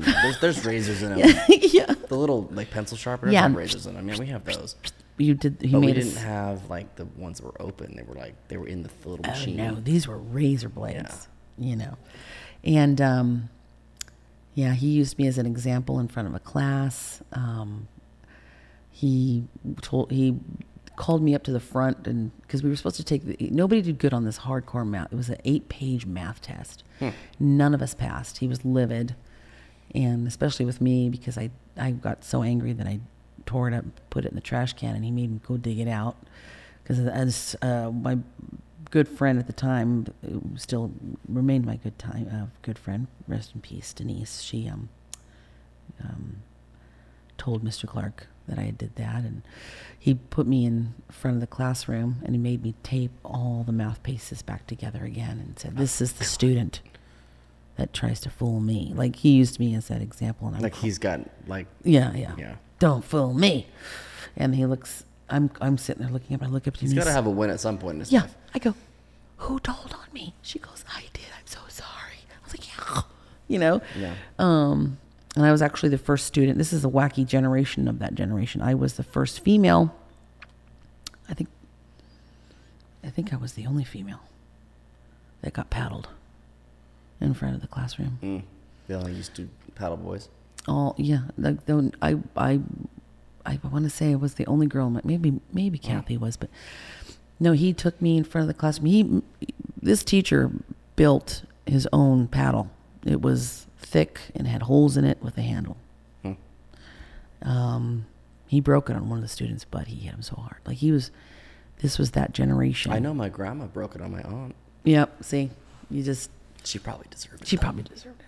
I don't even know what I got paddled for. I can't even remember. I think it was that mouth thing. I'm not sure. I remember he was just on one that day. He did to John and to Troy. He destroyed their rear derrieres. They couldn't sit down. They had to fold their jacket up. And I remember being in an office. This would never happen today. It was with my principal and my 6th grade teacher. And I knew I was going to get paddled, and I thought I was okay when they're trying to get into my brain and they're talking about me. And the principal sat there as he watched my 6th grade teacher have me bend over and paddle my ass right in front of him. Looking back, that's fucking bizarre. And they didn't even tell my mom. You didn't need a permission slip back then. You just did it. I mean, I went to Catholic boys' school, and there was a story about one of the priests that was older by that point. But he used to take, like, if there was someone who had done something to someone else, like a student bullying someone or something. Yeah. He took him in the middle of the quad and beat the crap out of him. Oh my God. And this was probably like the 60s, 70s, maybe. I mean, and they were 16. Yeah. In the 60s. So this was a long time ago. But it was one of those things where it was just like, he used to do what? And it was like, he would like smack the kid in front of everyone for bullying some kid or something. So it's like the heart's in the right place, I suppose. But you don't I don't think you're smack a kid you're around. Not supposed to beat the shit out of Let's rethink this situation. I don't know if it made him stop. I don't think so. But I mean, at least that situation, they were older. Yeah. It's weird thinking of like a kid. You think about it. I'm 10 years old. Like an 8-year-old kid. I'm a 9-year-old. It's bizarre. It's weird. It's just that era. And when I hear certain music, because music is still my life. So like when I hear anything Loverboy, everybody's working for the weekend, or hit me with your best shot. All of that is my 6th grade. Like all of that is. And great songs. Yeah. Yeah. That was the year when roller skating was really hot. Roller disco. And it was, those are coming back. Boogie Wonderland. Ha, ha. Anything Bee Gees, anything Shadow Dancing. Kind of Motown Andy era. Gibb, the Bee Gees. Yeah. A little bit of Motown, but mostly disco. Mostly like the Spinners, Whisperers. Yeah, the Lakeside, GQ, Cher. Take me home, take me home. All of that was there. Again, the kings of disco was the Bee Gees. This was the 80s, right? This is 70s. This is 70s going 70s. Into 80s. 78, 79, 80. 77, 76 is when disco was hot. And it still stayed hot. Even the early 80s. You make me feel like that's all. Yeah. The early 80s even looked like the 70s. It did. That's the early 80s, The one thing I always felt a little bit confused by, because when you think of the 70s, you think like that 70s show, like 70s, like 77. Yeah. But like 1970 was more like the 60s than it was the 70s. It was the adjustment. Right. And then 1980 was more like the 70s than it was the 80s. Because you think of the 80s, you think of all like the big hair and the go-go's and like the whole... I still like get in shock when I think... Duran, that kind of stuff. Oh, yeah. But that wasn't until like a little bit later. When I think of Rocky, I was there in the movie theater when Rocky came out. That was 76. Yeah. And it's bizarre because to me it feels like the 80s. The rest of them came through. Yeah. Maybe that's why. Well, Rocky 3, because Rocky 2 was like right after Rocky. Star Wars is that way. Star Wars always gets considered to be Star kind Wars of an 80s was thing. my mom's first date with my stepdad, who's now my stepdad now. He took us to see Star Wars. But that's a 70s thing that always gets kind of lumped in with the 80s because more of them came out in the 80s. Right. It's crazy. And so you kind of, but even... Well, and Stallone's popularity really skyrocketed in the 80s. Yeah, Schwarzenegger too. Yeah, just... All those people, they started in the 70s, but then they continued. And it's like 85 was like 80s. Yeah. But 80 was more like the 70s. It's loved Sylvester Stallone. Oh my God, I had him all. I was always torn between him and John Travolta, and it was just like yum, yum, yum. And then oh my God, I like Italian guys. It's crazy. Yeah. But yeah, it's but and then came Rob Lowe, but he just changed everything. But Robert Downey Jr. was his big first era, and then he kind of went through his little. Let me tell you. I'll segue from that really quick. In 1992, 91, 92, I was at a King George V. It was in Santa Monica, and I went there for St. Patrick's Day or New Year's, something like that. You went to King George V on Patrick's Day? Mm-hmm. And it was, but it was, I can't remember if it was people, because these Scottish, the bagpipers would come in there. I think it was a New Year's Eve party. Ugh. And they would, and I was like, and then the guys inside would go those nuts. are my ancestors. I hate that noise. It's noise. I'm sitting there. It's just. I bizarrely love them. I would like to know. My grandma does too. I would love to know how they work. Yeah. Because they look like. I'm sure we had a bagpipe player in my high school. There's something inside Andrew. them, obviously, that's like making the. It's the air in the. But just the fact that it's in the bag, it looks like. It controls the sound. I know. It's the worst sound. They have to blow through it Earth. and control it with the buttons. And but we're sitting at this bar. On this bar table, and this man keeps nudging my back, and I'm with my best friend Joe at the time, Joanne, and we're sitting there, and I'm just like, this guy, what the fuck? And I never turned around, and my girlfriend looks, and she looks at me, and she goes, don't turn around. The guy that's pumping you is Robert Downey Jr. Oh, really? And I go, shut up. Oh, my God. Hi. I go, hi. He goes, hey girls, hey, how's it going? I go, it's going good. And then he kept walking. He was so wired. He was with some bald, sweaty guy. He was high as fuck. He was high. His eyes were like two nice coins. Yeah, he was so sweet. So sweet. He was like, hi girls. Hi. And we only knew him from Less Than Zero at that time. I didn't realize how big. Weird Science. I didn't realize how big he was until I'd seen him in a few things, but I didn't. Really, and I knew his dad, like his. I knew him as I know him as Iron Man, which is so funny. That's. Now, when I was your age the equivalent of your age at that time, he was not around. He wasn't even. It's when he started going through jumping his whole, through people's houses and sleeping in their kids' bed. He was going through it tough. Thank God he survived that. But he turned it around. He did. He turned it around. I always found because you know what, that guy's he's so amazingly talented because he still worked. He never sharp brought and that. funny too. Never He's took so that shit to the movie set. Like boom, just like Charlie Sheen. What's that camera turned on? Yeah. Boom. Yeah. And it was like that was their professional escape. Yeah. I'm going to be this person that you're going to I'm going to wow you. Platoon's my favorite war film of all time. Mm-hmm. And I know Charlie Sheen fucked up. I get it. I have a soft spot for Charlie Sheen. I know addiction, just like with Robert Downey Jr. I know what addiction is. I get it. Yeah. Fuck, man. When you're that high, I can't even describe it. It's crazy. Yeah. It's crazy. I found out about all that stuff later. Because I didn't realize people would always make a comment like, oh no, he's it's good he's back, or it's good he's this is the kind of thing like. Yeah. Or it's great to see him, and you're just kind of like, huh? Yeah. And then you go and you go, oh my God. Yeah. But that's kind of that when you get famous young, mm-hmm. and you're, everyone wants to take your picture. Everyone wants to be. It's too much for somebody young. Good. It's too. I would never ever. Everybody wanted me to put my daughter in movies. He's one of the most interesting people now. Yeah. To listen like in interviews and stuff because he's just so you can tell he's just so grateful. He survived. He's so just measured and but he knows he must just have so much experience of just different. You imagine all the shit he's seen and the things incredible. He knows.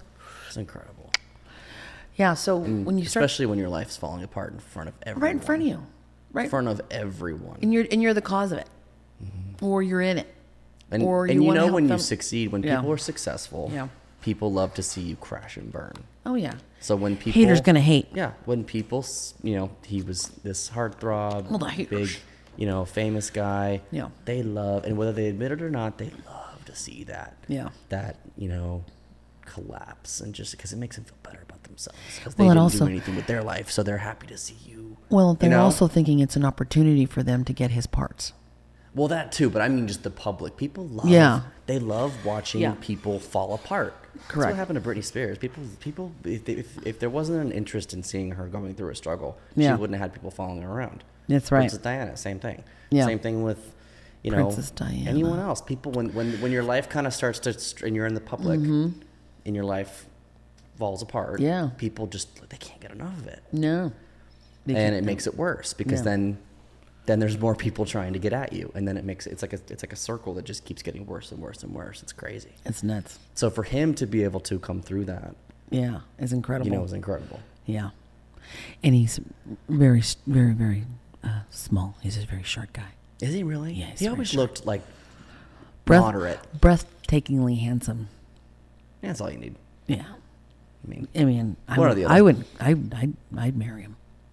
I'd go out. I wouldn't kick him out of bed. I always say, if you're short, everything's easy access. Every coach seat's first class. You want to be in coach and be 6'5", go ahead. Shit goes down. I can throw him over my shoulders and run. But I'm at 5'11", and sometimes is 5'11" really a height? I mean, come on. I'm 5'11". You're either 6 feet or 5'10". What's this 5'11" bullshit? I would say 6 feet. Jesus. If I think I could get away with 6 feet, I would get away with 6 feet. You're tall. I'm 5'11". Wow. And it's a sucky height because it's like you're just there. I just don't believe that height. Right there. You're right there, and you're just so close. Yeah. And I had recently I had someone measure me again because I had a different. It's so bizarre. Whenever you go to the men. doctor, I have to have a tall guy. Whenever you go to the doctor, that's always different. Yeah. You're 5'10". You're 6 foot. I'm like, what? Yeah. And I finally had it redone again recently, and was like, okay, I'm barefoot. Yeah. Not wearing Timberlands to get to the 6 foot mark. Yeah. Are there lifts inside Timberlands? Right. Oh shit. They're just naturally. I'm wearing lifts. They're right like now. I got lifts on. They're naturally maybe an inch or two taller. So I'm 5'3", so put you over the edge. Yeah. Anybody's taller than me, but anyway, I'd like over 6 feet. Being in a tight space like a plane. Yeah. I always think about that. I'm like, I wouldn't mind. I mean, I would love to be 6'4". Yeah. Oh, yes. But I would hate it right now. Yeah. When I'm in a plane or a bus or something. Or getting in my Prius. Yeah. So it's small victories. But you sure are 6'4". Yum, yum. So back to what we were talking about before we kind of went off. Yeah. Robert Downey Jr. Which is a good topic. Right now. Yeah, music triggers things. So when I went into junior high school, dance and music. Then it's all about, Tell me about your high school. Oh my God, high school again, dance, music. I went to a predominantly black high school. It was predominantly just of color, not just black. There was a lot of Latinos, and here I am, this mixed child. Who was raised because my father passed away when I was 2 years old. I was raised mostly from my Latin side. Yeah, man. I was food, the dancing, the celebrations, Dia de San Juan, all that stuff. I mean, Puerto Ricans are proud, and when you even have a drop of it in your blood, it's like a badge of honor, because it's just they're small and mighty, and so. It's a big culture. So, going into this high school, it was also the linger. I used to trade, by the way, Rob Lowe pictures for Duran Duran Pictures in junior high. And so when I went to high school, I was a really hardcore Duran Duran fan. And I wore a hat, but I also was a Boy George fan, like nobody else. Yeah. I'll never forget when I first saw Boy George launch on television. It was like, what is this? This is before they, that, them, whatever. All that stuff, yeah. All of it. I didn't even know the word drag queen. So many of them, though, in the 80s were... That's what I don't get about people complaining today. I'm like, the kids, the Gen Z, the kids, they dress weird. Did you look at what they wore in the 80s? Yeah, because Boy George was this Elizabeth Taylor boy. And he looked like her. Mm-hmm. And he had this voice that was angelic. And in time you could have been so much more. And that was, everybody wanted to dance like him, look like him. Especially the girls. The girls wanted that. And it was oh my God. It's kind of like when people probably first saw my David Bowie. David Bowie, when they first saw him do Ziggy Stardust, because I remember looking at the albums like crazy in my uncle's room, thinking, is that a man? Is that a woman? It was David Bowie as Ziggy Stardust. So that's what it was like with Boy George. It was that era. So by the time I went into high school, by the way, the biggest song in eighth grade was Erotic City from Prince. And we used to do this dance called Freak. And that's when kids would get together and kind of like interlace their legs and kind of like basically hump on each other, but it was to the beat of "We can fuck until the dawn, making love to Cherry Stone, Roddick City, can't you see? Fuck's up." Right? And we would do this dance, and of course, fuck wasn't edited out of the song. It was played in junior high dance, and the teachers were more concerned about the kids humping on each other, and it was hilarious. I got best dressed in 8th grade along with a couple other kids, and because I was Miss Fashionista. I used to wear vintage clothes and wear big baggy pants with suspenders and big jackets. I loved that look, and I dressed like I was a 40s gangster, and I made sure everything was right into a T when I'd go to school, and it was really cool. So when high school came, I was going through this kind of Boy George Duran hip hop infusion, and it was a very dancey. Music was huge, and it was Pomona High was something else. It was it had its gangs, but it mostly had just a bunch of horny teenagers trying to find themselves. We had a smoking section. Kids can go and smoke cigarettes, cloves. Smoking section in high school? Yeah, because there was no age limit back then. Oh, wow. The 18 and over didn't happen till way later. Interesting. So yeah, kids would go and have smokes. Yeah. We smoked cloves. A lot of the emo kids, we didn't call them emo, we called them goth back then, and they would go wear their creepers, and everybody looked like Robert, what's his name? The lead singer of The Cure. They all looked like him. and it was a combination of cholas, gothic people in this smoking section. That's where I first saw my first human tooth, because a big fight broke out and the tooth landed like right in front of me from the root.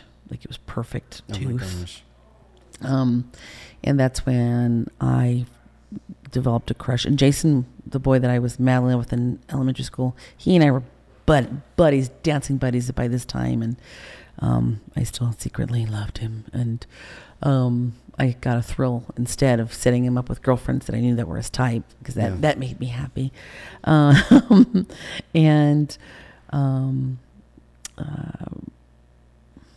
The kids that were hanging out in the smoking section. There was this little chola group. Cholas are a slang for like usually Mexican gangs. They've been around forever. And you have cholos and cholas, and you have everybody in Pomona had their sections. You had Cherryville, you had now South Side, North Side. But the black community had a lot more sections in Pomona. There's the Islands, Sin Town, the Village, Ghost Town, Neckland. These all represented gang areas. The Islands sat between Laverne and Arrow Highway in the city of Pomona. Lovejoy, Manville, all that area was considered for the Bloods, right? And so nobody walked through there. That was a big thing. You don't walk through there, and whatever. It was like, oh, don't ever walk through there. You get your ass kicked. But it also was a combination of Pomona Northsiders. And I went to high school with all these kids. So there was a lot of violence. There was a lot of fighting in the hallways. There was a lot of that. And then you had me, Miss Social Butterfly, and I ended up crushing on this kid who looked absolutely stunning to me. He was this hot, serious-faced Mexicano, and he was a Northsider, and I decided I wanted to be a chola to get close to him.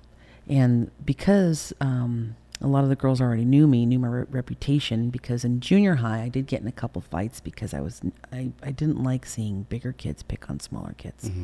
I wasn't like my friend Rachel. She was an ass kicker. She literally was Madonna before Madonna was Madonna popular. Like, she looked like Madonna. She had that attitude like Madonna. Like, if she thought you were hot, she would walk right up to you and make out with you. Like, she did that. That's what she did. And I remember reading that Madonna used to do that. I'm like, that's Rachel. She did that all through school. She absolutely, any boy she wanted, she could have him. Like, she was the shit. And oh my God. And then you had another kid, Mary, and she was, I know I'm kind of jumping back and forth, but it's all going to come together. Mary was the only girl. She was like Carrie, the movie Carrie, where all the kids made fun of her because she was different.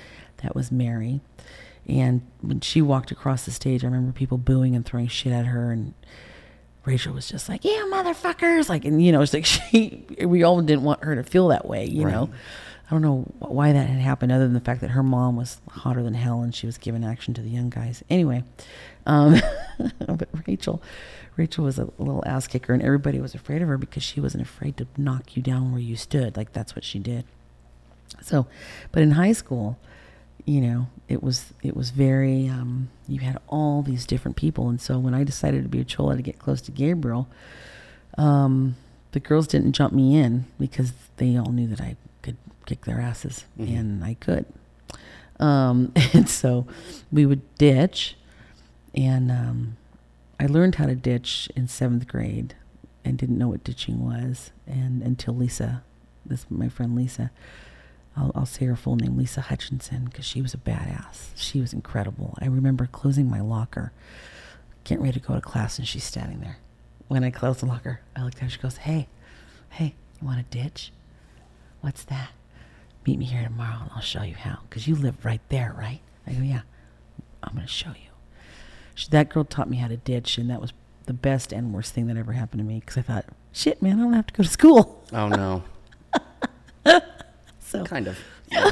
Right? So, and we just did it to do it, and I just was like, this isn't right. Of course, I got my ass kicked. My mom found out. But in high school, when I hung out and ditched a couple times for these parties were really huge in the 80s. Teenage parties were really huge in the 80s. Teenage drinking, punk bands, funk DJs. I don't know how we put these parties together as teenage kids, but we did. We had parties that were unforgettable. The best parties, never before, never since has there been parties like this. A surge of parties with kegers. Yeah. And we were kids. None of us were 21. Who the hell was buying all the alcohol? We couldn't figure this out, when I talk about my friends when we got older, like, who the fuck bought all the booze? We were always pumping the beer and drinking the beer, and who bought all that shit, And but it was always there. Cisco was real big. It was this malt liquor. Malt liquor was huge. You had Cisco's and old English 800s. They called them 8 balls. We had Mickey's and all this. This is what we drank. Mad Dog 2020, Night Train. These are the shit that kids got a hold of. I know there was a liquor store in Pomona that didn't card anybody, and some of the kids bought their liquor there. To this day, they don't card. But so I'm not saying their name. But so. I went to this cholo, my first cholo party, and the guy that I liked was never there. And I'm hanging around all these, and they called me, they gave me a nickname, by the way. There was like Puppet, Joker, right? There's like, Jerry, and there's all these names for Toro, Onyx, all this stuff. I was Happy. They called me La Happy.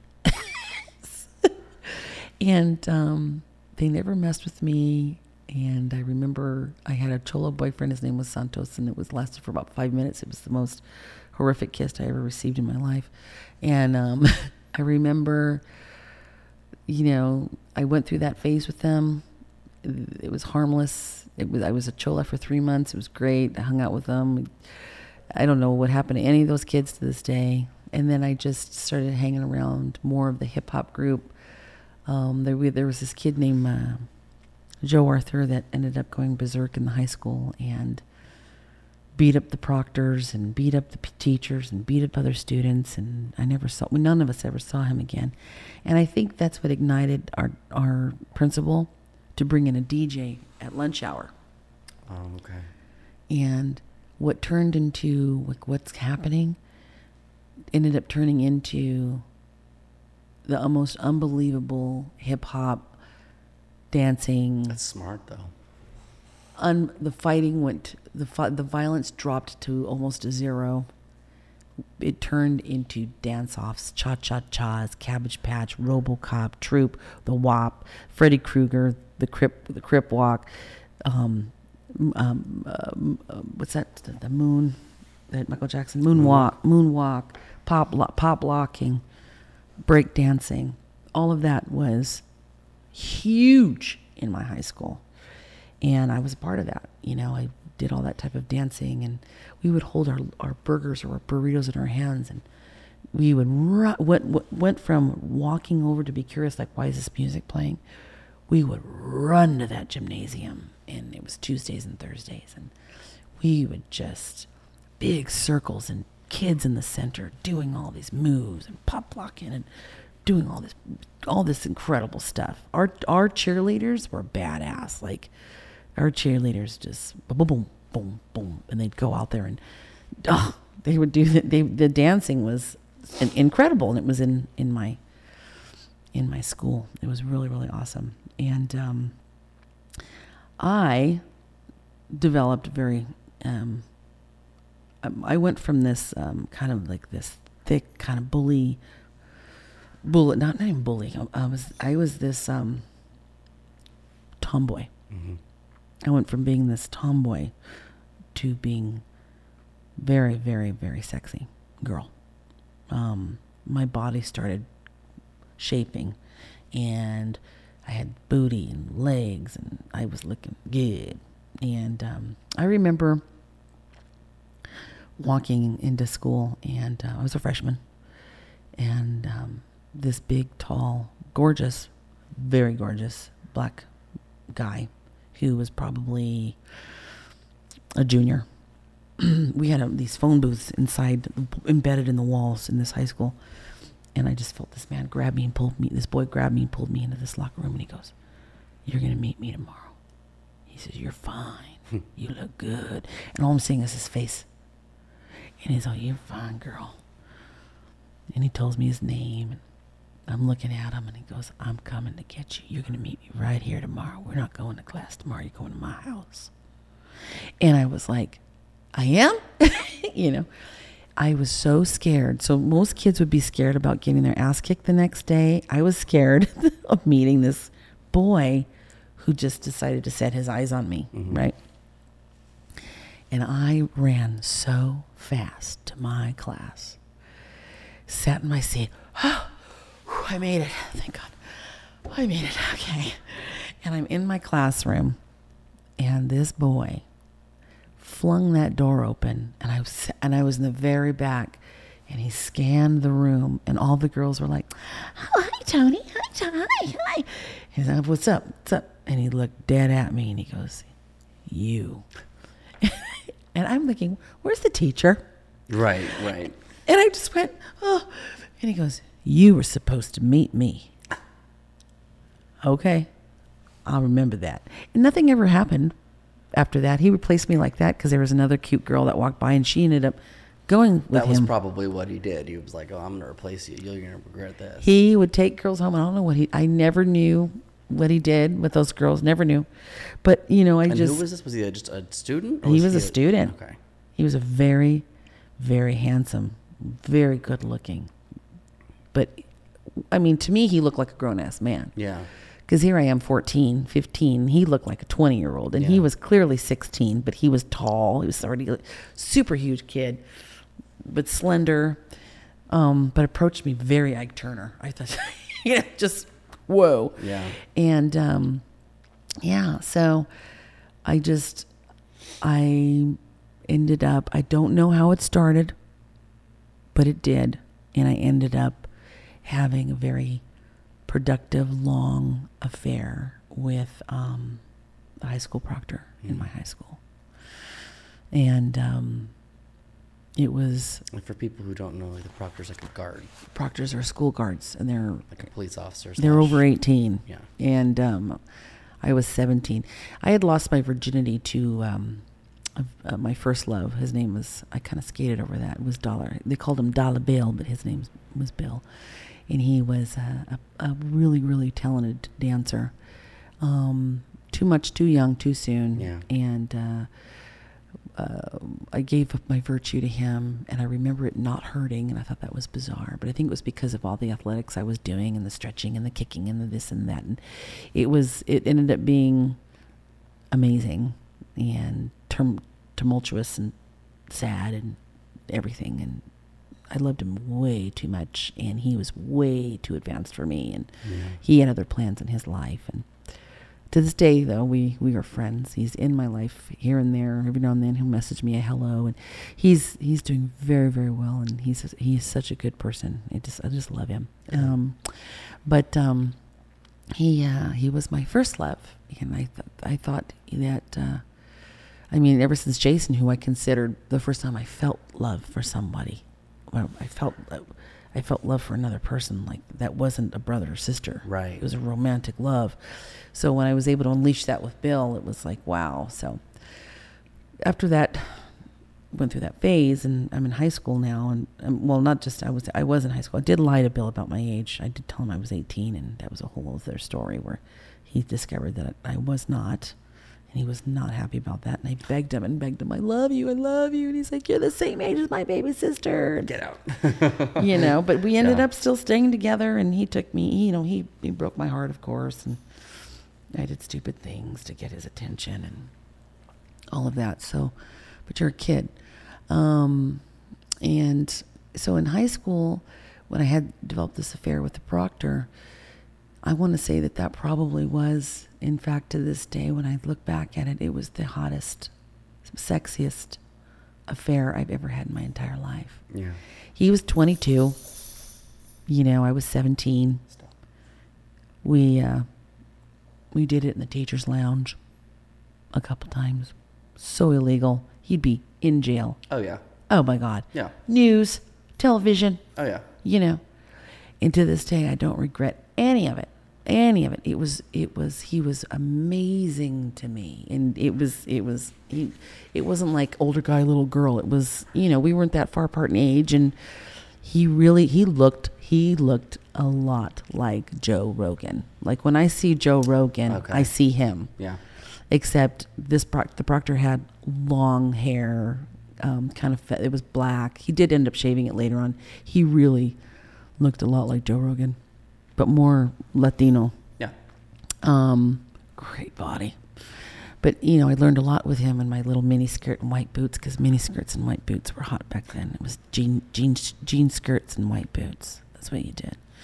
And then I ended up, with a boyfriend. I went on a couple dates. I went on a real date with this boy, Brian, sweetheart. He took me to go see Platoon when Platoon was released. I'll never forget that day. I was the kid that always really wanted to see real films. Mm-hmm. I didn't want to see cutesy. I wanted to see Biko, and I wanted to see like real, Angel Heart, and so that was that era. And so I go, I really want you to take me to see Platoon. This was the first war movie that was so graphic. A lot of people thought that Deer Hunter was graphic. Deer Hunter was a specific subject of these boys going into Vietnam, and but Platoon was like, you were there in Vietnam seeing what was happening. And when we went to see it, I'll never forget the rows that had trash bags over the seats. And I thought, gee, that's weird. Like, why are there trash bags over those seats, And Brian goes, I don't know. Oh, the movie starts. And all of a sudden I hear, ah, ah. And grown men were screaming. And I went, oh my God. And I heard, it's okay, Dad, let's go. And men were walking out of the theater. Vietnam veterans were in there seeing this film. Too real. The seats that were covered were because they puked on them. They threw up on them. And the movie people, the ushers, were cleaning the seats in between the showings, and they would cover the smell with trash bags. Wow. Brian went into my ear, and I'm looking at this scene. And it was the scene where not Bonds, but it's the scene where Willem Dafoe is still alive, and he's running, and he's saying like, I'm still alive, because Bonds had shot him. That scene is when everybody started, and there was a lot, like there was a scene too where Johnny Depp and they're taking the Vietnamese people, and they shoot that lady in front of the villagers. Like, that's when every Vietnam vet that was in that movie theater lost their shit and walked out of that movie screaming. But when Willem Dafoe was running and I held my hand over my face and I'm just crying, and my date, he can't stop looking at me. And he goes, Lisa, do you want to leave? And I went, hell no. I go, we cannot leave this. We have to be a part of this. Like, I've never seen anything like this in my life. Mm-hmm. And, just Charlie Sheen's narrating, and when they did the Smokey Robinson song, and just everything, it's just Platoon was my shit. It was my shit. And that's when I thought it was so cool when I read the book Can't Hurt Me from David Goggins.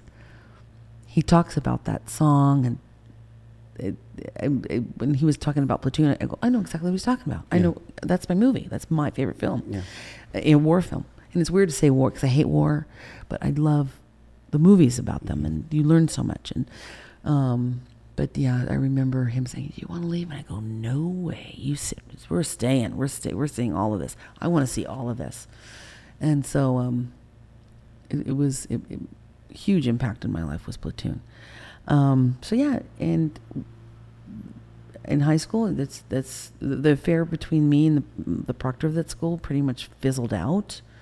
It was no harm, no foul. I wasn't in love with him. It was a lot of fun. When school was over, and I went on with my life. I ended up going to Mount SAC. I was involved with this boy. I'll just say his nickname because it was Piggy. And he looked like he was a half they tell him that he's half black and half Mexican. I don't know how true that is. Mm-hmm. He was adopted. I'm sure that he probably has black in him. I don't necessarily think it's half. A fifth. Maybe. Like me. I mean, I'm Puerto Rican, so it's in my blood, but.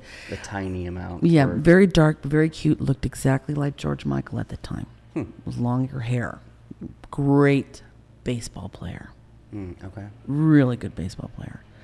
And we were very volatile. We were very sexual as well. And that's when I pretty much stopped with the proctor because I started dating Piggy. And we had a huge love affair of equal age. Like it wasn't me with a man. It was me. Right, it was more normal. More normal.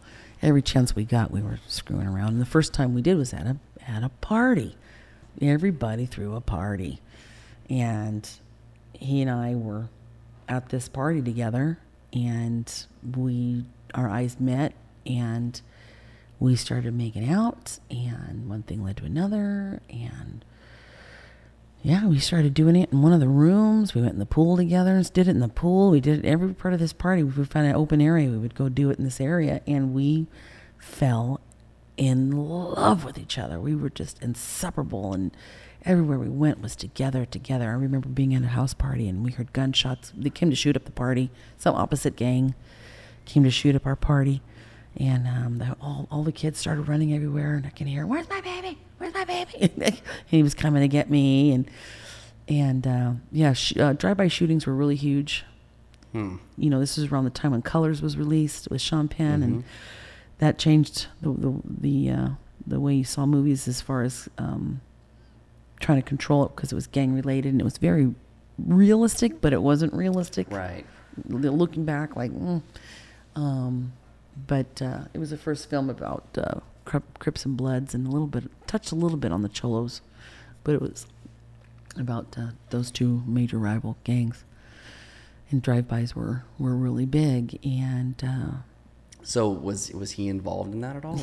He was involved in that. So there was a real possibility you could get involved in that, get shot. Oh my God! Right. But he turned me on because it was that risk. It was like that scene with Lorraine Bracco in Goodfellas when Ray Liotta hands her that gun from beating the guy's ass across the street for trying to grab on her. That's how I felt with Piggy. I thought, shit, he's hot. How long did this last? 17 till 19. Okay. Almost 19. And this was like part of college? 16, late 16, 17. No, this was high school. But now, mind you, we broke up, made up. And I remember when I first broke his heart, it was like the end of the world. Looking back, I think that he suffers from like either manic or bipolar or definitely emotional issues. Mm-hmm. He was severely brokenhearted. It was like the end of the world. His mother came after me. She would try to come after me with a shotgun because I broke her son's heart. And his sister tried to come after me. His sister was absolutely evil, mean, nasty person. But he loved me. Why do you think that was? Was it jealousy, or was it? I was white. Okay. They don't care that I was Puerto Rican. She don't look Puerto Rican. Uh-huh. That's what she said. She don't look Puerto Rican. She look white. And that was it. That was it.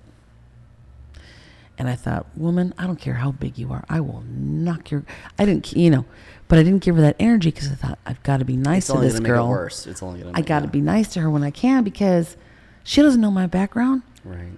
I love taking down big women like that. Yeah. I loved it. I don't give a shit. Right. But out of respect for my man, I was like, I got to kiss her ass. But I ended up running into her later on in life, but because of a boyfriend that I had who ended up being my first psycho boyfriend who did a lot of crazy shit to me. The first abusive... Piggy was abusive, in fact. And it was because he couldn't control me. And when we would go drinking Strawberry Hill. Strawberry Hill was this wine that was very popular in my generation, where we would go and we'd drink it in the park and get polluted. And for some reason I was leaving, and Piggy didn't want me to leave. And he was like, you ain't leaving. And I said, I am leaving, because we got into some type of fight. And I remember just saying something to him, and I took off, and all of a sudden I felt him grab me and throw me to the ground. And we were at this park, and we were with his friends. They all went to disperse. I didn't want to go. I went to leave. I don't remember why he was trying to make me go back. We got into a fight, and that was the first time I ever felt him grab me and push me to the ground. Oh. And I remember just an automatic defense comes right up at me, and I turned around and I was like, oh, you want to fight? Yeah. And so I turned around, and we were fighting like two guys. Yeah. But I mean, swinging and pushing and grabbing, but he did overpower me, throw me to the ground, hit me. I hit the ground so hard without even knowing it. It just automatically came out of me. Help me. Mm-hmm. I screamed, help me, so loud, because I realized, yeah, he's strong. Mm-hmm. And he's got me on the ground, beating me. Mm-hmm. And the cops came, and I remembered while he's beating me, the bag that I had, tasers were really popular back then. If you got it, they were getting popular. Mm-hmm. I'm sorry, they weren't popular. They were popular under... were getting... a girlfriend of mine got a hold of this thing called a taser.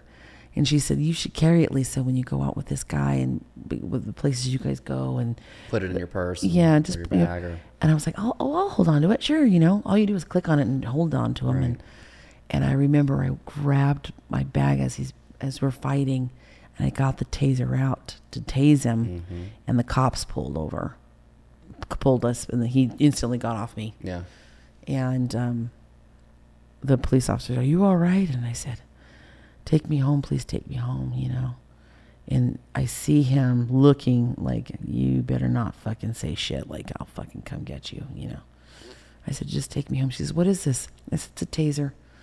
And she's holding the click, click, click, click, click. And she's like, what does this do? This is before cops had tasers. Oh, wow. She didn't know what it was. She was clicking it. She goes, well, here. She gave it right back to me. It's like, thank you. It's my friends. She gave it to me. And they're all, you'll be all right. And you need to stop going out with boys like that. Gave me the whole speech. Yeah. And I went home. Didn't listen. Yeah. I ended up, of course, going back with him and screwing around, and it was all hormones and learning and sex and music. And in fact, I can't hear Keith Sweat's Right and a Wrong Way. There's a right and a wrong way to love somebody. Like that was our jam when we were screwing in the room, and we did it to that whole Keith Sweat album. That was the biggest album. I want that baby. Like that was the biggest album during this time. Yeah. And so was Rumors. Look at all these rumors coming in every day. Right. So these were the jams, and yeah, he ended up getting involved with something with this kid in the neighborhood, that a lot of men, this kid, who I won't say his name, he's another kid that was really, really good looking and screwed around with a lot of girls. And a lot of these girls had boyfriends, and this kid didn't care. He looked like Errol Flynn. I mean, he was, wow, Cuban, good looking. His brother hung around my boyfriend's group of people. Okay. But I'm going to call him Al. And Al, his little brother hung around my group of people. And Al was older than me. He looked like, looking back, I think about him, Errol Flynn. And on the corner of San Bernardino and Indian Hill Boulevard in the city of Pomona, he pulled over at a stoplight. And somebody behind him very calmly got out of their vehicle and aimed their gun at him and shot him in the head in that intersection. Oh my God. And got back in their car and drove away. But what the thing is that Al, the bullet went through his head, it grazed. And he got out of the car and grabbed his gun that was placed underneath his seat. Everybody had a gun. Grabbed the gun underneath his seat and just started shooting. And people like grabbed him like, you're delirious. While he's bleeding from his head and was like disoriented. And took him to the hospital. Word got out that Al got shot. And Piggy was already screwing around with a girl down the street that was also Al's girlfriend. That's how that connection happened. Yeah. And that's when I was at the house and I knew that he was screwing this girl around the corner. And got around that Al was shot. The whole town was in an uproar. And there was this big time local drug dealer that was, everybody knew him, and he had this big big lifted Bronco. He drove around. Everybody knew him. Everybody bought drugs off of him. But he had a lot of influence, and he started driving around looking for whoever shot Al. I remember me trying to figure out where Piggy was, and I went to walk into this girl's house. I'll call her Mary. And I walked to her house, and there was Piggy's car. And I was like, okay. I put my hair in a ponytail, took my earrings off, and I crawled into that car, and I laid on my back, and I waited. And as I waited, I saw that big white Bronco drive by the car, and I thought, fuck, I'm going to get shot in this car. Because I had witnessed Piggy with his friends carry guns to go shoot up Al's house for reasons I don't know to me. And Piggy had a sawed-off gun in his pants. And they shot up his parents' home. And nobody got hurt. They were just making a statement. And I had laid down in this car, and I was waiting, and I waited, and here comes Piggy with Mary, and they're walking like, and his eyes glaze into the vehicle, and he sees me, and he goes, oh no. I see the look, and she said something in reference to me or something about them.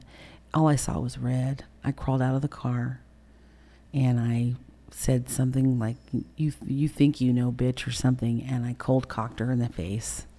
She went spinning. Ah! And she's, oh my God.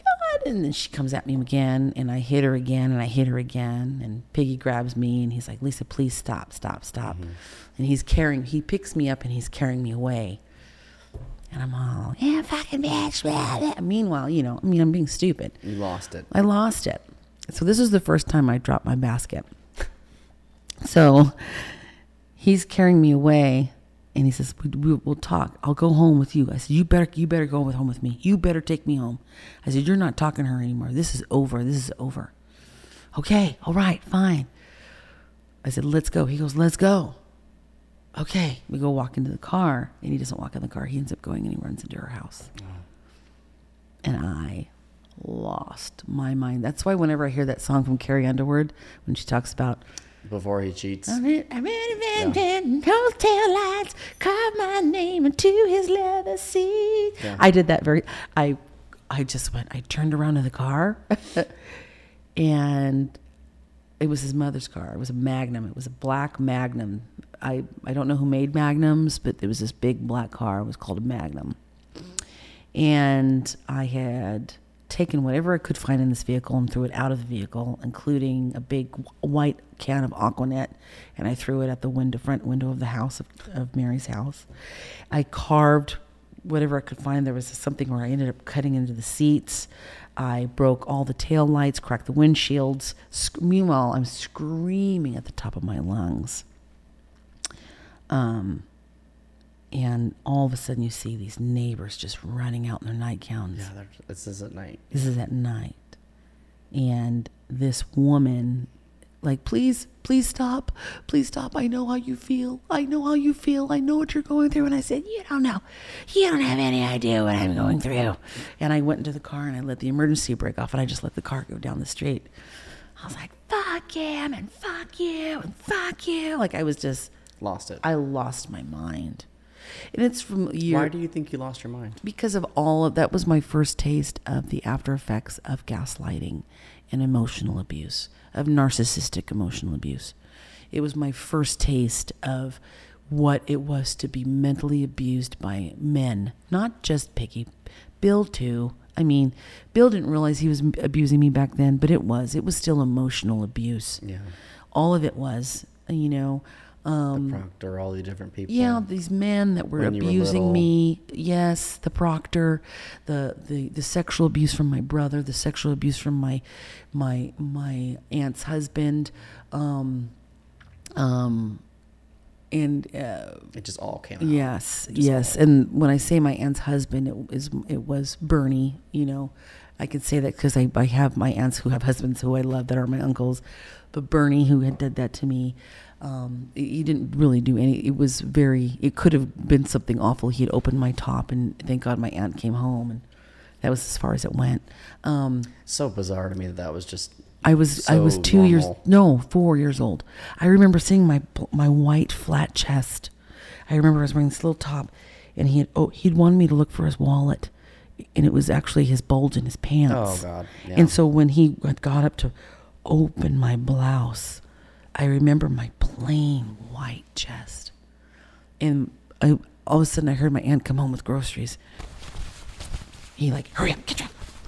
What are we doing? That's when you know you're doing something wrong. I don't know what I'm doing. Yeah. What's wrong? And so I remember being on my big wheel. I had this big wheel. and Bernie's washing dishes. And this is when we lived on the apartments on Leverett because we were neighbors. And I'm riding the big wheel in the house. And I go, Uncle Bernie, because I was trying to normalize what happened to me. And I go, Uncle Bernie, remember when you made me find your wallet? Remember when you did that? And I just see him, and he calmly turns around and he goes, yes, I do. You want to play that again sometime? Oh my God! And I just and I just nope. And I took my big wheel. I never went there again. How did you felt like you knew it was wrong? Right? You instinctively knew it was not. Something was wrong. Like, why is he doing this? This isn't his wallet. He's like, you want to take my wallet out? No. I was like, I'll never. That stayed with me for a very, very long time. And it all came out. It all came out that day. So back to from that as a child. Right. It all came out at that moment. Yes, because. Piggy was really, really messing with my head because I had hurt him. I had hurt him by leaving him the first time going back to Bill. And so he made sure to really, really fuck with my head. And he did. And he ended up screwing my best friend. And my best friend broke my heart. She screwed him.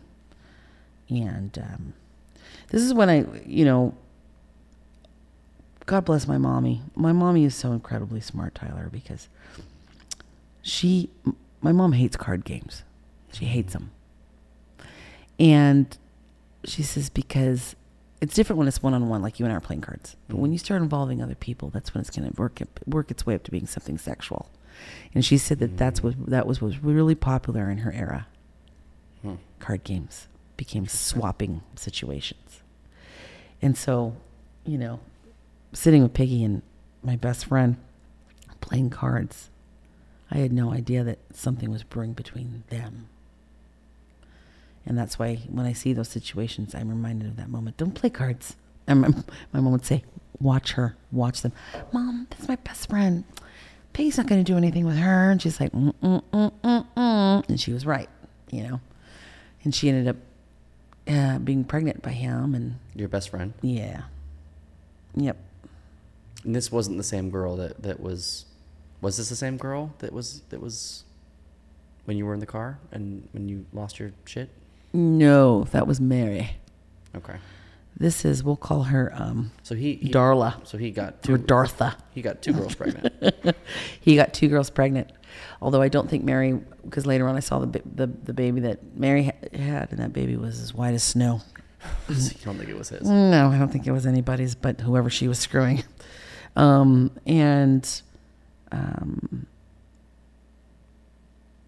was pregnant as well.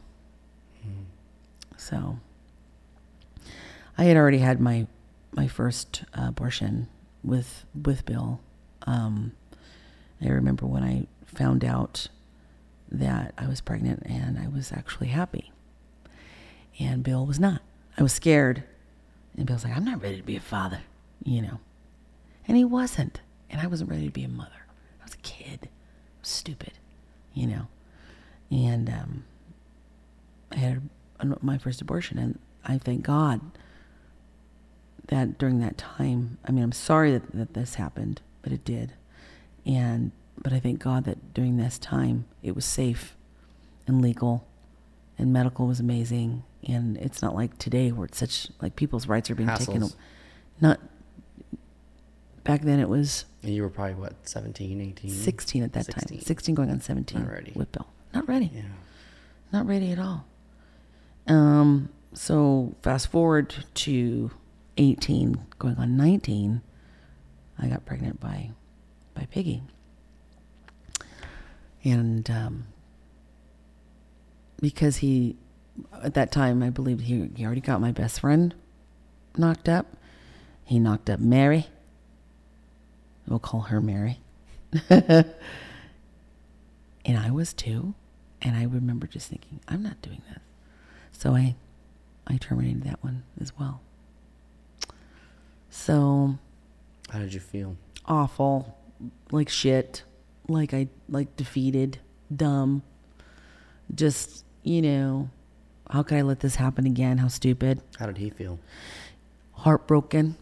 He expressed that. How he really felt, I don't know. I remember him saying to me, and I'll never forget it, we're in the garage area of my parents' backyard, and I'm telling him for the first time, and he says, he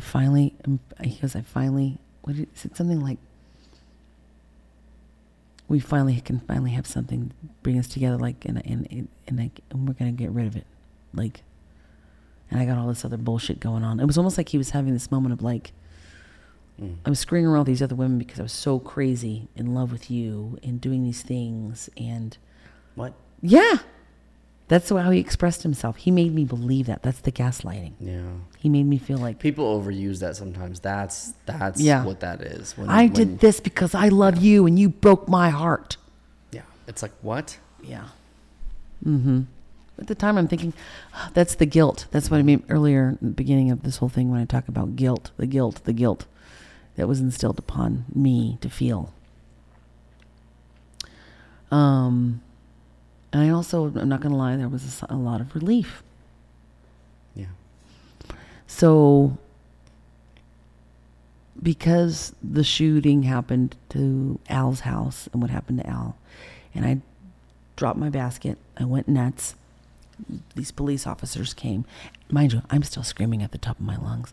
I'm still yelling and ripping shit around. I am on fire. I'm just like, fuck yeah. Fuck yeah. Please, please. I remember this lady, please let me just talk to you. Please, please. I know what you're feeling. I know what you're feeling. I know the heartbreak.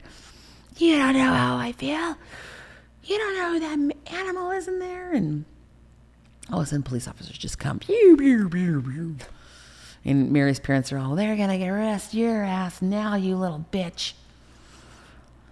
And the cops come. The mother comes running out. Everybody comes running out from Mary's house to talk to the cops except Piggy, and I think Mary did too. But anyway. And the cops are going off. And I remember going, you don't fucking... And the cop grabbed me. A male officer grabbed me by my blouse, lifted me up in the air. I went, and he slammed me to the ground. And snap you out of it. All of a sudden, that thing that was going on in my head. Yeah. And I shook my head because he looked at me and goes, you shut the fuck up. Don't say another fucking word. What the hell am I doing? What is going on? I remember thinking that. What am I doing? What am I doing? Where am I? Yeah. Like, I didn't know where I was.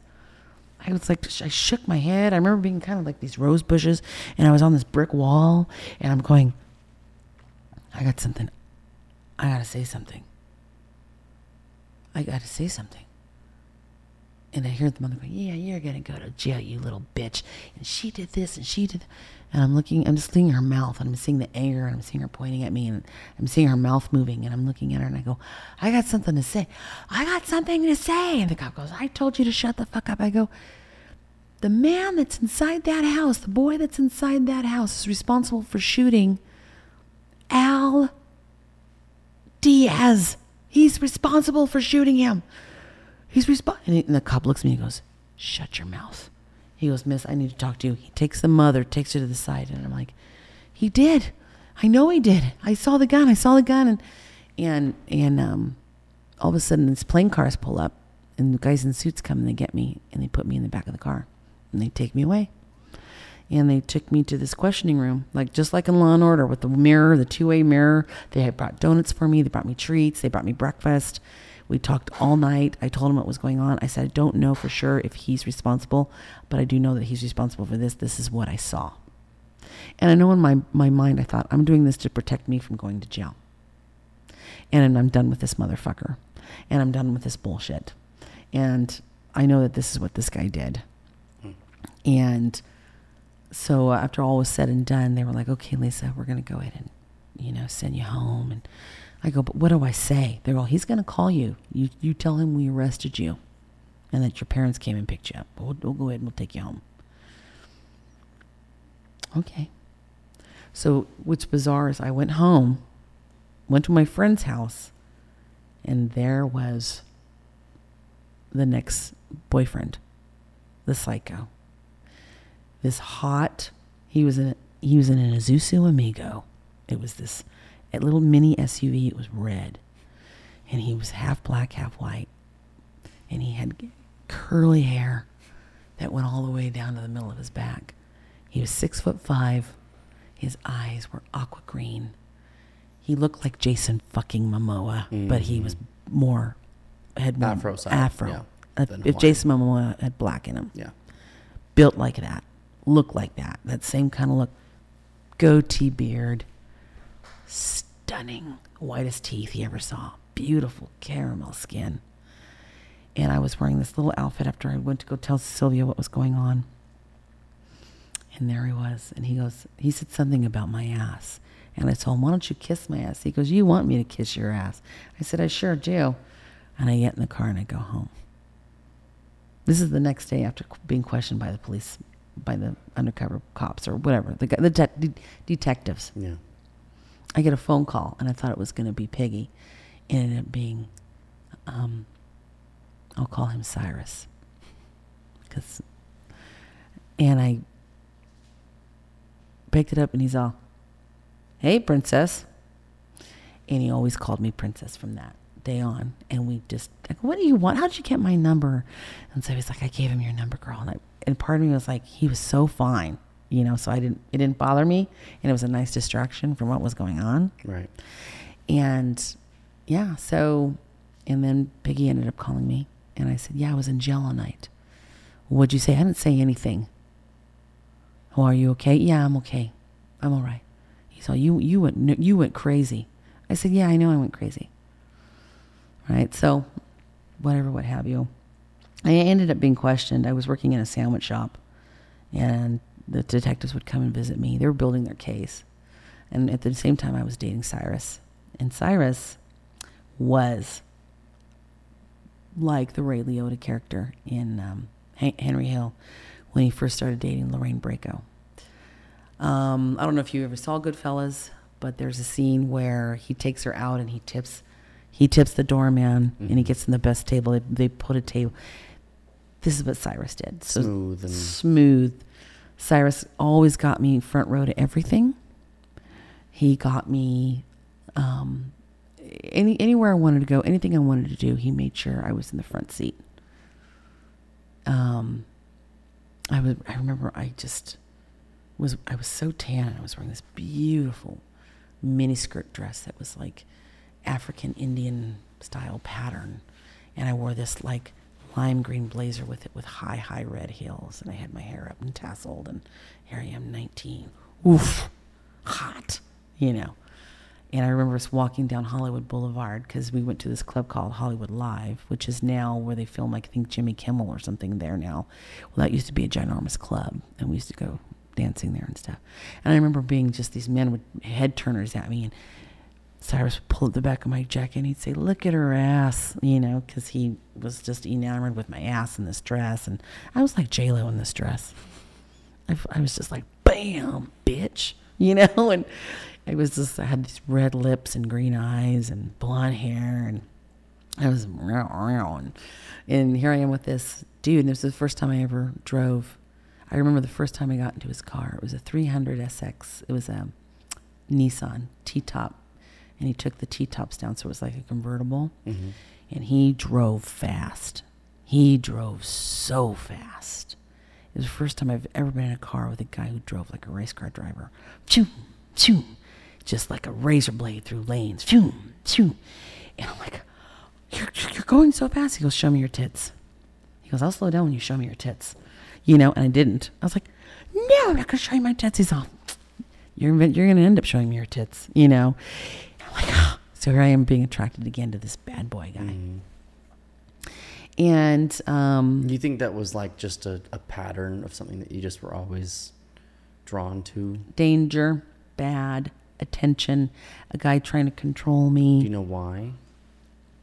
Maybe me not having my real dad. Maybe me feeling desired because I wasn't, and I'm not blaming my parents. My parents worked their fucking asses off to pay the bills for me. But I didn't have the parents like these upper class families have that made sure that Peggy Sue got into the university and made sure that Peggy Sue got. I didn't have that. Yeah. I had parents that were like, "We're not getting you a car. Get a job. Figure it out. You get a job. You walk to school." I walked to school every day. I didn't have parents that dropped me off. That's a joke. I walked fucking everywhere. I walked from Pomona to Chino to go be with my friends and hang out. That's what we did. We went roller skating at Holiday Roller Rink in Montclair, where the El Pollo Loco is now, in the sex shop that's there. It's so great. I love that. Anyway, that's another subject. There used to be a roller rink. It used to be called Holiday Roller Rink, and we lived there as kids. Our parents used to be able, they would drop us off on Friday nights at 8 o'clock. We'd get picked up at 1 a.m. Like, that's what we did. With my Goody Brush and my Sergio Valentes and my Kissing Potion lip gloss and skating backwards and being badass, And so, the only thing I can think of is that this was another excitement. I loved the power that Cyrus had. When he walked into a room, people respected him immediately because they were intimidated by him. He was huge. He was Momoa. He had these strapping shoulders and this personality. He had no problem. He would, when we'd go to the fair, when the LA County Fair, he would drive into the employee lot. Sir, what are you doing? Oh, I'm so sorry. My mom works here. I have her keys. She wanted me to drop off her keys, and she works here. His mother wasn't at the fair, like that, but that's how we got in, you know. And he never paid for anything. Like, he got me, like, he would tip somebody, and it turned out what I ended up learning was he sold drugs. He sold crack cocaine, and I didn't know that. He didn't use it. He sold it. I remember him hiding a big bag of crack in a doll head of a doll that I was supposed to hold. And I thought, I can't do this. He's all, are you kidding me? He would make $5,000-$6,000 in an hour. And he drove down Holt Boulevard, and he would yell out, double up. And double up was when you would get two rocks for the price of one. And he told me, you see that hooker over there on Holt? I go, yeah. He goes, that's a cop. I go, you don't know it's a cop. He goes, watch. And when we drove through the certain neighborhood on Holt Boulevard, on the certain part of this avenue, the real hookers did come out. And the real hookers looked like bums. They had no teeth. They were just dirty and tired, and they were sucking dick for rock, you know. And I'm like, how could you do this? He's all, come on, girl, what do you think's gonna pay for dinner tonight? Or, you know, like, that's what we did. Right. But after dating him, he had a he was the first. He easily has an 11-inch penis. That was when my doctor said, no more doggy style, because it was just, I would get chronic bladder infections. Interesting. Yes. So it was the first time. So I thought, oh my God, this is incredible. Like, I don't mind sharing that, because I don't know. Like, you've got people that are all about big dick, big dick, big dick. Big dick is great, but you know what? Big dick, it's really not that great, because, you know, more problems. Our little bodies, our little pelvises, you know, I just, you know, I like just something just, you know, I don't mind being just this nice fit. It doesn't need to be this, you know, because it really is not good for you. Apparently, according to your doctor. You are not doing doggy style anymore. You understand? She goes, you're in here every other week. And I'm like, I know, but I can't help it. It's like an OBGYN or something? Yeah. She's like, you're not, you know, but sex was incredible with Cyrus. He was incredible with it. And he was very into visuals. He loved photographing and all that kind of stuff. And he was very, he used that big dick. And the reason why I do bring this up is he used that big dick to control me. I remember being, going to go out with my friends to the mall, and he goes, you're not going anywhere with him. I'm on the phone with him. He goes, you're not going anywhere. I'm going to be there in 5 minutes. I said, I'm leaving. I'll be back, and I'm going to have a day with my friends. He quickly pulled up in front of my house, and he says, oh, hi to my friends. He was always charming. Hey, how's it going? In the bedroom right now. Okay. He put me in the bedroom, laid me on, you're not going, whipped that thing out and stuck it right inside me. He says, you're not going anywhere. I'm like, you know, and he would pound the hell out of me, and then he's like, okay, you can go then. He's all, but you make sure you're back by this time. And I'm like, God, no, Lisa. I'm like, it's fine. Like, he would do those things to me. It's kind of abusive in his own weird. He was erotic to him. Yeah. And it's kind of erotic when I talk about it, but it really wasn't. It was very controlling and abusive. It's different when it's a mutual game or yes, some kind of, you know. Right. But I'm like, what are you doing? You know. And he's like, you're not fucking. And he made me just look at him. You're not fucking going anywhere. You know, I want to make sure, like, I'm going to do this to you, so that I'm basically marking my spot. Right. So you know to behave. And so he did that. Whenever I didn't do anything that he said, I would get it, you know. And he would, I remember this dress that I had on, the skirt that I had on, and I went to bend over to pick something up, and he grabbed the back of my head so fast, pulled my hair, pulled me right up, went right to my ear, and he says, "Don't you ever fucking bend over like that again." And then when his parents, because I went to meet his parents, who were wacky, they left, and right when they left after that happened, he goes, "I'm going to show you what happens like when you wear this type of dress," and he pounded me to death, like not friendly, like really hard. And yeah, it was crazy, and I was controlled by this. Manipulated. And I thought, okay, this is what feeling desired and wanted is, So it seems like you've been chasing that desire to be wanted. Mm-hmm. Yeah. And so you were going out and partying and I was always with Cyrus. No matter where I was with Cyrus. When did that end? When he punched me in the face and cold cocked me in the face, and I had had enough. Yeah. How did you end something like that? How did you? And it goes even deeper than that on how it ended, because this one time I was just tired of him telling me what to do, and he left a message on my parents' voicemail, and he said, "Princess, I know you think you're going out tonight, but you're not going anywhere, and you better not go anywhere. And you know what I mean. You better not go anywhere, Princess. I swear to God, I'm going to be there in an hour." Fuck him. I got my dance pants on, and I went and I went to go to this club that was on Holt Boulevard. It was called Escapades, and it was a hip hop club.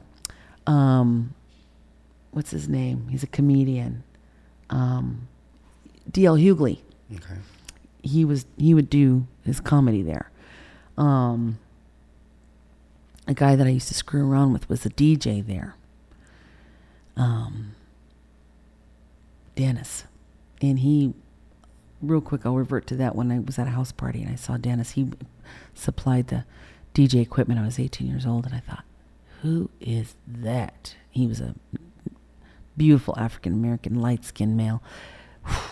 We had an amazing affair. I'm telling you, I had amazing affairs with these amazing men, but somehow Aaron got in there, and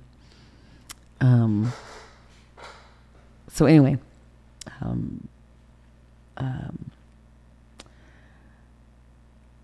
I was dancing at this place at Escapades, and I'm dancing to "Everybody Dance Now." Oh no, not that one. It was that song was out, but it was the other one. It was "I've Got the Power." Yeah. Ooh, oh. And I'm dancing. I got the power, and I'm dancing with my friends, and the song's going, and I'm like, what? It's like I'm looking at them, and the bad joke's on me. I'm like, what? What are you looking at? And they're all, and they're looking at me. They're looking at me, but they're looking at what's behind me. And I didn't even turn my head, and I just felt this yank. And I went back, and it's Cyrus, and he's pulling me to the ground. I'm on the ground, kicking and screaming, just like In Love. I compare it to, because this shit is like movies. It's stupid. Angela Bassett was getting her hair pulled by Larry Fishburne in What's Love Got to Do with Ike Turner and Tina Turner. Mm-hmm. He's pulling her hair by the hair, and she's being dragged on the ground. That's what happened. I was so triggered when I saw that movie. I'm like, oh, I know exactly. I mean, she got the hell beat out of her all the time. I know exactly what that feels like when they yank you like that and pull you by your hair. And I'm kicking. I'm all, let me go. Yeah. And he's laughing, pulling me, and I'm trying. It's a game to him. I'm holding on to my hand, his arm, from pulling my hair out. I'm relieving the pain and kicking, and nobody helped me. Why do you think that was? Because he's laughing. I think that confused people. And he's all, I told you not to, Lisa, I told you not to go. You don't listen to me. She's drunk, and I'm kicking and screaming, let me go. Dennis. Now you're the crazy one to them, It's like this manipulated kind of this whole situation. And Dennis, I didn't know, was seeing this. And my hair's being pulled out. And he's laughing, and he gets me to the front door, and he rings me around like a rag doll. And I stand up and I go, you fucking asshole. I'm leaving. He goes, go ahead. Go try to start your car. Go ahead. Go try to start it.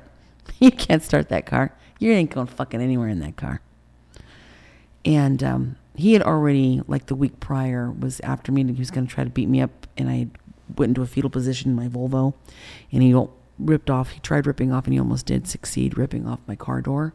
Because he was so big he couldn't crawl into the crawl space where I was in the back of my seat. Because I had kicked both legs to the seats to keep him forward. And he's all, God damn it, you never fucking listen to me. And he's rocking the whole car. That was the week prior. So, when he threw me out, and I said, I'm going to take my car. And he's like, you can't start that car. And, well, you fucking asshole. What'd you do to my car? He's all, you're never going to drive that car again. He's all, you're going to get in my car right now. And I said, no, I'm not getting in your fucking car. And all of a sudden, very calmly, there's Dennis. And he says, what's up, man? What's going on? And I run to my car. And I can't start it. I'm like, what the fuck? He'd removed the distributor cap, and he threw all kinds of shit into the engine. It wouldn't even turn. It was rocks instead. He made sure that I wasn't going to be able to drive away in this car. That's definitely psychotic. And I got into his car because he drove the car to me, and he says, get in this car right now. And he looked at me like, if you're not going to do it now, I'm going to get you. If you don't get it now, I'm going to get you later. And Dennis had a conversation with him. And I think by me getting in the car, Dennis was like this. What I didn't realize was that Dennis had pulled a gun on him and told him, you're going to get the fuck out of here. And who was Dennis again? Dennis was the DJ at this club that I also met when I was 18 and had a passionate affair with. So kind of knew you. Yeah. So gorgeous. Anyway, Iris drove me home. And and you're like 19. Yeah. Oh, and this is older? No, I'm 19. Roughly 20. Yes, 19, I'm 20. 19 because I had already testified against Piggy for shooting up. He ended up going to jail for that. He didn't know I was going to testify against him, and I walked into that courtroom, and he was flabbergasted, and he ended up doing time for that. We talked in the car. Then I ended up getting out of the car. My car got fixed. They took all the rocks out of it. They put the distributor cap back on, and I did drive my car back home. So he'd essentially kind of like made your car not work just by pulling that cap out. You guys were able to put it back together. I pulled a sock out of it. It seemed like it had Everybody was helping me. It seemed like it had been destroyed, but it wasn't. It was able to be adjusted. Everything's in blotches because I ended up driving my car home because Cyrus got inside of my car when I was at my house. He was already there, and he got inside my car. Why do you make me do this? Why do you make me do this? And that's I'm like going, the classic. And I'm like, you're an abusive asshole. Guy. I said, I don't want to be with you anymore. I am done with you. I'm done with you. You're not done with me. You're never done with me. Don't you know we're supposed to be together? No, we're not supposed to be together. You're crazy. I'm not doing this with you. Matter of fact, I can't even stand you fucking me. I can't stand that big fucking thing. It's disgusting. I fucking hate it. What? I go, I fucking hate it. I can't even have an orgasm with you. So that thing is, I'm always going to the doctor. I said, it's disgusting. And all he heard was, you don't have orgasms? You're faking your orgasms with me? I go, yeah. Okay. So I'm basically wasting my time here. I go, yeah, fuck you. Get the fuck out of my car. Fuck you. He goes, okay, fine. And he acted like he was going to get out of my car. And that's when he, full cold fist, punched me with all of his might to my face. Bam! And I remember hearing a crack. And I went, and I'm looking, my driver's side window's here. So I'm at the window like this. And I'm trying so hard not to cry. And I turned it into laughter. And I go. That's when you know you're done. I go, you hit like a bitch. You hit like a bitch. Get the fuck out of my car. He goes, why do you make me do this to you? And he starts crying. I go, get the fuck out of my car. You've got a choice right now. Either you get the fuck out of my car or you're going to go to jail. You can get the fuck out, get in your car, go home, or you're going to go to jail because I'm going to throw your ass in jail. I swear to God. And he gets out of the car. Never saw him again. Crying. Oh, no. I saw him again. No, I stayed away from him. I broke up with him. There's a girl that lived up the street on Raylene from my parents' house. My parents' street goes east and west, and there's a street that goes north and south that goes down to my parents' street. Mr. Leach had adopted foster kids into his home, so he always had kids there. There was this girl there that was probably about 15. And Aaron was going over there. I don't know how he started going over there, but he did. But there was also this, he made sure I would see him. And there was also this mysterious black guy that was walking around my house, looking at my house. Well, who is this person? I'd be at the store, and this black guy would be there. I would be anywhere, and this guy would be there. And I'm in a line getting ready to go inside of Escapades. And I looked in line, and there was that guy. And I had enough. I go, hold on to my shit. And I walked over to him, and I go, who the fuck are you? Why the fuck are you following me? What? No, I want to talk to you. I got to tell you something. And I'm like, who the fuck are you? Why are you following me? I'm here to give you your house key back. I don't want your house key. Huh? And I go, what are you doing with my fucking, this is my house key. He's all, Cyrus gave it to me. He gave it to me. Big Yellow gave it to me. And I go, what? He wanted me to break into the house and get you. Like, so it turns out this guy was convicted of like battery and rape and all this stuff, and he got out. I guess Cyrus had met him when he was in jail, when he did a little stint in jail for something. I don't know, maybe the guy owed him. But he had felt so bad, he ended up giving me my own house key and apologized and said, you'll never see me. I never did see him again. But I just was like, this guy's a fucking psycho. Yeah. Motherfucker. So I didn't see him again for a very, very long time. It was over, and I started a new relationship with Hector.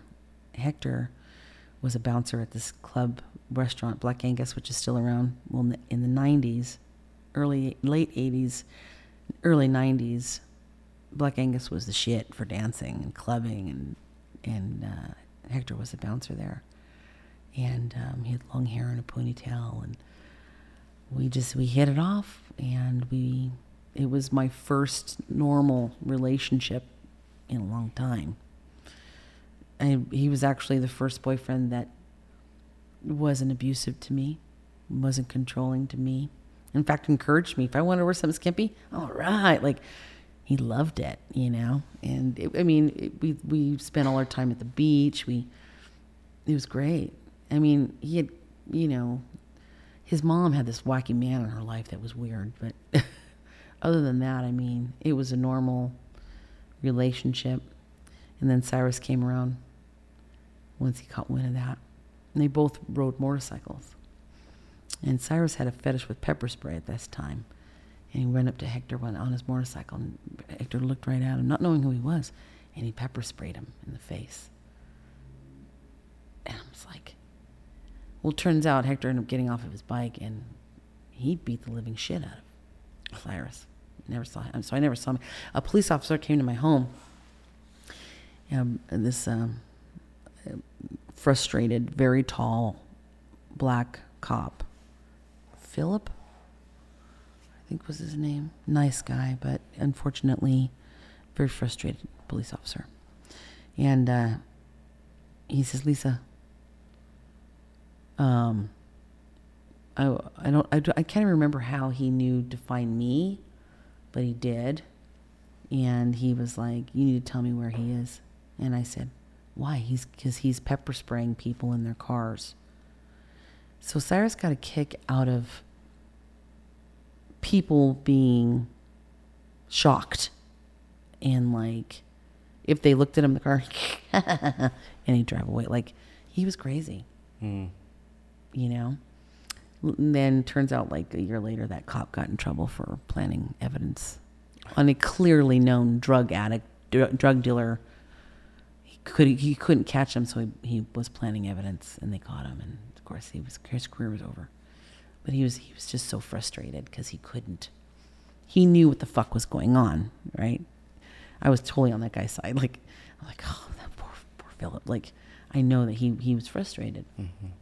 But, yeah, so then during this whole time, I was dancing at a club called Club Metro, and I was always dancing there, and this club was probably the most perfect nightclub I've ever been to in my life. And I've been to a lot of nightclubs. A lot of the party scene started to die in Pomona, and people started going to clubs more and more. In fact, there was an underage club that I went to growing up. It was called Grand Central Station, and it was 18 and under. Bizarre. Mm-hmm. They still have those somewhat. Yeah. Well, before Metro was the Metro bus, it was called RTD, and I used to take the RTD. You pay the RTD 30 cents, and it would take you anywhere you wanted to go. But we used to take the bus down to Grand Central Station, smoke cloves, and dance to Nina Hagen and The Cure, and we'd look in the mirror and talk and do New Romantic, because New Romantic was also something that was really popular in the early 80s. And when I started going to Metro, my whole world kind of just was rocked, because I remember walking in there for the first time, and the very first song that was on was I remember exactly what the song was. It was by Love and Rockets. I don't know what color your eyes are, baby, but your hair is long and brown. And it was the right side, and I saw podiums, and I saw go-go dancers wearing these extraordinary costumes. This was the side that was way before its time. This guy that was coordinating the artwork inside the alternative dance room was going to New York and getting ideas in Europe and bringing them here to this club. This Russian guy owned this club. It was called Club Metro. And then there was the funk room. That room had all of the African American black culture, hip hop, music, hardcore. And then there was the pop room.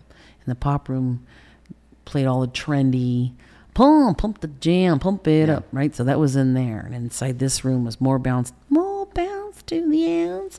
And then you go over to this other room, and they're playing The Cure, they're playing Love and Rockets. You could find what you liked. Oh man! And when I first walked in that alternative room, it was Greek themed, and they had hired models, and they built a stage like a Greek. What do you call those, Tyler? The columns. Columns.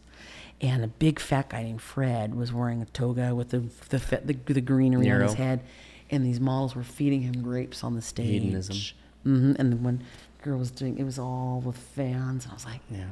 And the screens on the side of the club, of the walls, were playing movies. And this room is huge, I thought. The dance floor was huge, I thought. And there's podiums where go-go dancers are. And I thought, this is the most incredible thing I've ever seen in my life. And to this day, I've never seen anything like it. It was amazing. Don, who was running that program, he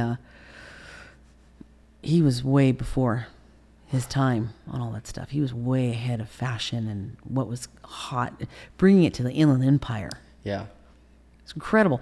The next theme was airplanes. He had built an airplane, put it in the center of the dance floor like a disco ball. Like a disco ball, yeah. And it flew, and it flew like this, and a model was sitting in it with a leather hat and goggles. Oh. And that was her job, and everything was an airport. Everything was turned into an airport.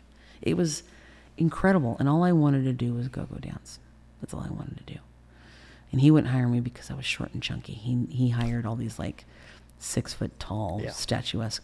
But Mark, who was the DJ there, he's like, you got to give her a chance because this chick can dance. And then Mark finally runs up to me and he goes, Lisa, I'm going to start you go-go dancing on Sundays. He won't hire me. I don't look like those models. He goes, I get to say who dances on Sundays. You can do it. We'll pay you $50 under the table. Okay. So I went up on that podium and I stood up there and it was a different view, and I'm looking at all these dancers and Mark's ear to ear smiling. And the very first song that he played for me, it was first released, nobody ever heard of it. It was called Losing My Religion from R.E.M. Oh, life is bigger, it's bigger than you, and you are not me. And I'm dancing, and he's just ear to ear, and I'm not doing sexy. I am dancing and expressing how I feel about this song, because I did love this song immediately when I heard it. And everybody was around the podium going, yeah, because I wasn't doing some of the girls were doing the hoochie stuff and being like I really don't want to be here, but I'm hot and I'm sexy. Yeah. And here I am doing I'm dancing. Like actually dancing. I'm taking my leg and I'm lifting it up. I'm holding it. I'm dropping it. I'm dropping it to the ground. I'm getting back. And I'm like, wow, man. And Don ended up taking a peek at me and he goes, put her on Thursdays. You know, he was so angry. Yeah. You know, begrudgingly, like, because he's fucking all the other girls, but he, you know, I'm not fuckable to him because I wasn't this. Who was hot back then? The supermodels, you know. I wasn't Linda Evangelista or Kate Moss. Yeah. Kate Moss was like totally his type. And here I am, you know, coming in there and it's like, no. So you're on size 0. Yeah. Here I am, size 10, you know, with my tutu on and my bustier, my tutu and my I didn't want to get too sexy though.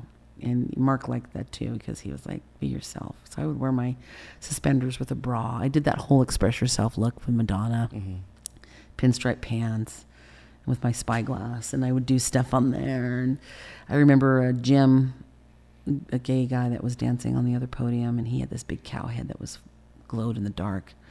And he wore that big cow head on his head, and he'd dance the whole time. And he started getting dizzy and fell head first into the crowd because he was starving himself to get thin. And yeah, he ended up dying of AIDS later, but he was an incredible dancer and so sweet.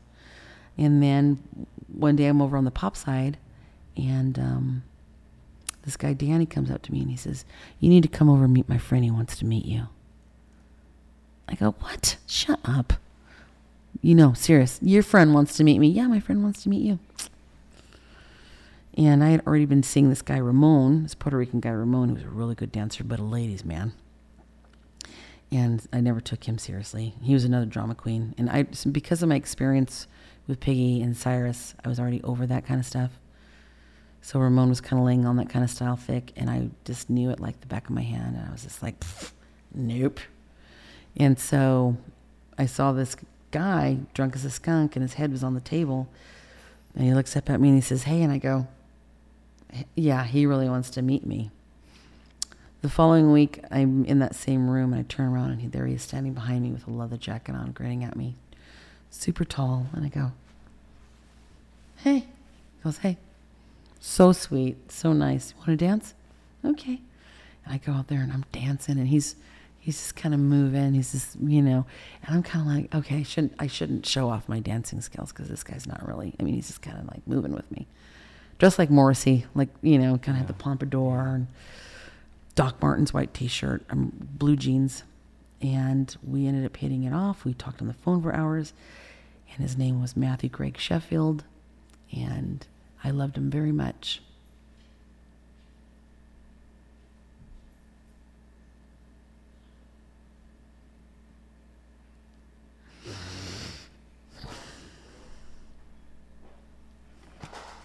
Thank you.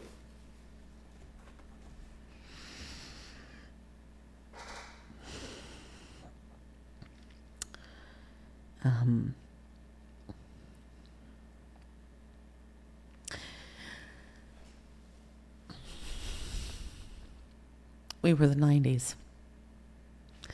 He took me to every Lollapalooza, all the concerts. We went everywhere together. We were best friends.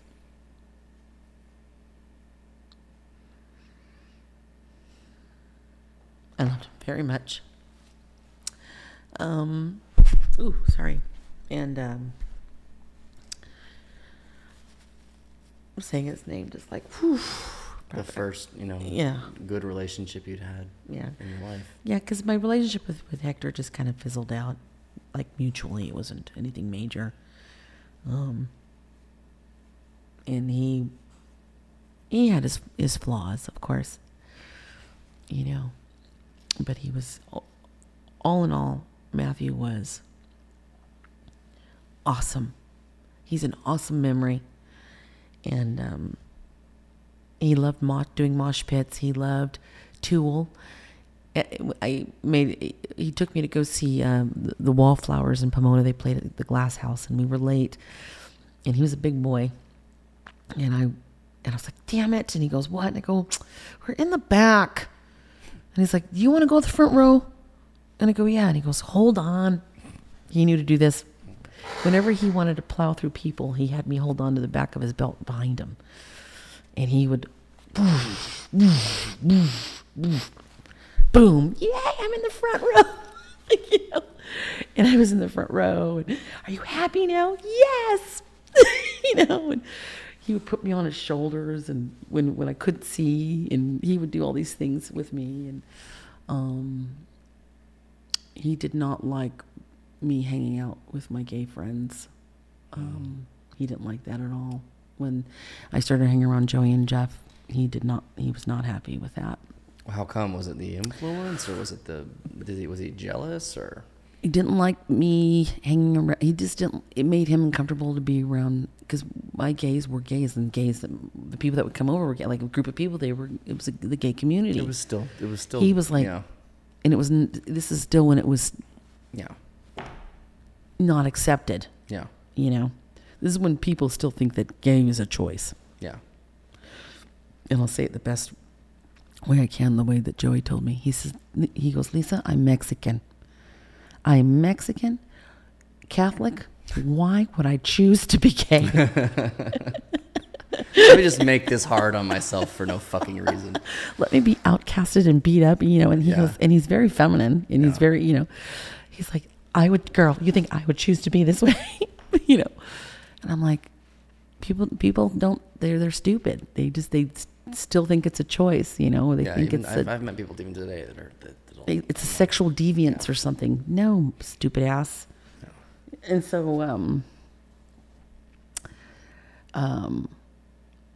when I started hanging around Joey and Jeff, it was awesome. It was fun, and I knew that they would party, and I knew that Joey was into doing speed, and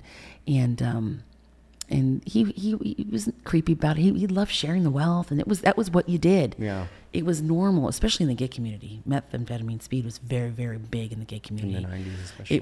Because it was very sexual, and you know, your inhibitions are out the window, and you're just, you know, having a blast, and you're wired, and you're awake, and you know. And that and poppers. Poppers are huge in the gay community. And I remember going to the house to meet them, to go dancing, and there was a lines of speed on this CD. And whenever Joey and I would get ready, we would blast Lisa Stansfield's first album. Been around the world, yeah, I can't find my baby. And we're listening to this whole album, getting ready, putting on our makeup. Girl, do a bump. I'm not doing that shit. I told you, my brother fucking does that. I'm not going to end up like my brother and putting on my makeup. And he's all, okay, well, because we're going to be out all night, girl. You're going to want that energy. And I'm like, no, I'm going to be fine. And I was working all day. And the straw was there. And I said, fine, fuck it. And I took that straw and I snorted that line. Tyler, I snorted that whole thing. And it burned, and the rush, and I just felt like my blood flow was like going like this. And all of a sudden it went, and I was like Leonardo DiCaprio in Wolf of Wall Street. I was like, let's run. You know, your heart all of a sudden just is. I'm like, oh my God, this is amazing. Yeah. Let's get ready. And we're just putting on our makeup, doing our hair. Do another one, girl. No, I better look, I'll split this in half. Okay, good. Let's go. Just chasing the dragon. Just chasing the dragon. After that, you never get that high again. Yeah. Ever. So we went to Rage in West Hollywood, and everybody there was doing bumps. I met a girl there who took me to the bathroom, and she's like, girl, this is real coke. This is great coke. And I was like, oh, cool. So I did that. All of a sudden, I turned into goddamn Stevie Nicks, man. I'm sitting there doing coke. This is the first time I've done this drug. And so we danced and did this and that. And so I kept going out. We went to Access. I was living in the gay community and the club scene. So did you just drift away from your boyfriend, or? Matt and I were still together. I was living a lie with him, never sharing with him that I was partying like that. Every chance that I got, I was doing a bump. We'd go to Magic Mountain. We lived at Magic Mountain together, too.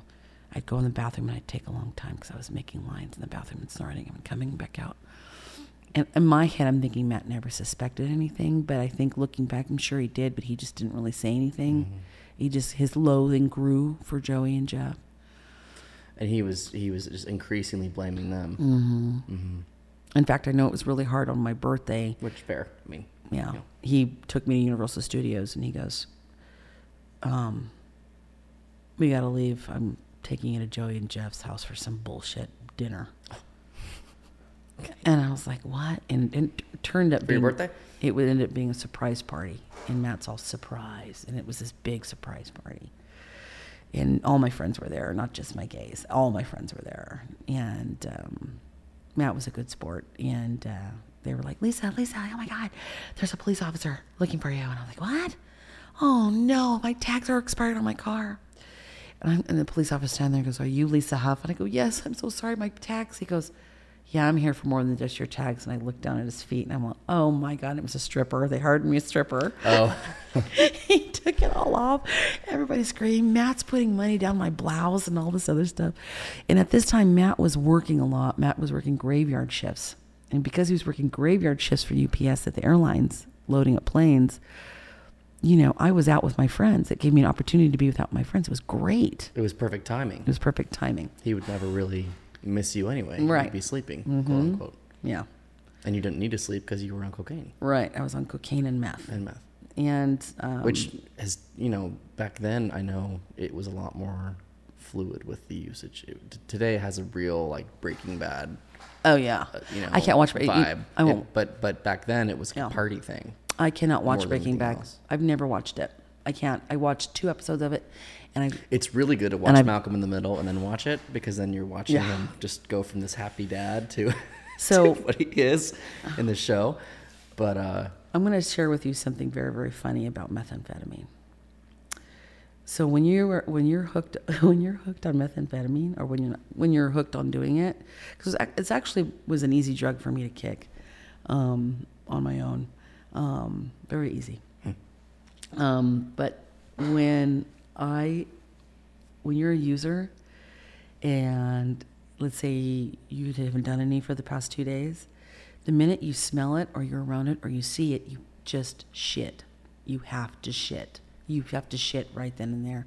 You run to the bathroom and you shit like you're just Mount St. Helens, just explosive shit. Really? Yes. It just mentally any true triggers you. Meth head knows that's true.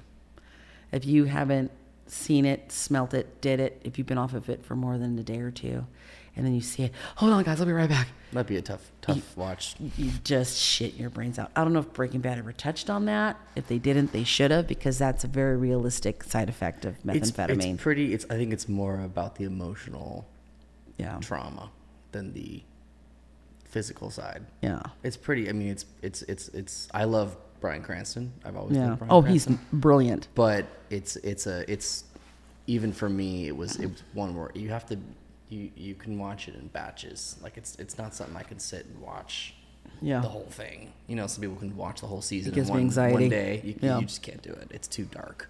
Yeah. It's dark. And it was meth and coke, all of that started to be around like normal. I hardly ever purchased it. Yeah. Not until that final years. The final year. I never, it was always there. It was there like how this wine and spirits are here. It was in the room. Yeah, no, exactly. It was there. Yeah. Somebody was talking on the end, doing a bump. You want some? Oh, sure. It didn't have the same stigma it does now. No, it was at parties. It was normal. It was in restaurants. Bartenders in the restaurant industry, everybody was on it to keep up with the energy. I really think Adderall has taken its place. Yeah.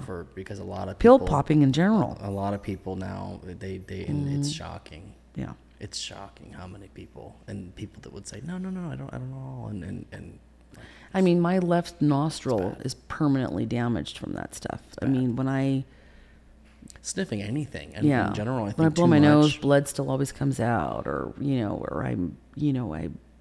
if I get sick, that side gets it the worst, or that was my side, was my left nostril. Like, and you had to balance it out. But I always, for some reason, I got the killer high from the left, and and it was normal to do. And then I started smoking it and all this stuff. And so Matt and I, the pain of me losing Matthew in our relationship didn't exist because I was so high.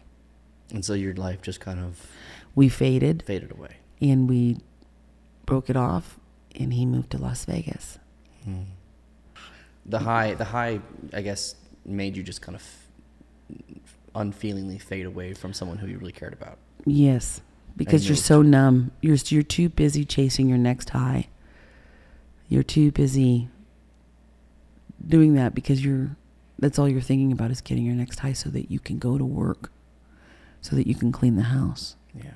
You're not thinking about anything else except that, and staying up all night and just addicted to that taste in your mouth and that feeling in your mouth. And we ended up fading out, and he moved to Las Vegas, and I got in a relationship with someone at work, and that faded. He looked exactly like Robbie Benson, and he was a ganja head, so it didn't work. Emotional issues, temper tantrums. Every time I went to his house, something was broken or ripped off the wall because he didn't get high. He was so funny. But, we had great sex, and he cooked amazing breakfasts for me in bed, but he was not healthy for me. And a busboy at my work was asking about seasonal Laker tickets. And for some reason, on my apartment on the 3rd floor, I was getting the LA Times delivered to my front door. And I told that to my coworker, and he said, "Oh, you think there are seasonal Laker tickets in there?" I go, "Yeah, dude, I see them all the time." And so that night I went home, did a couple bumps, saw the seasonal Laker tickets, and that's when I found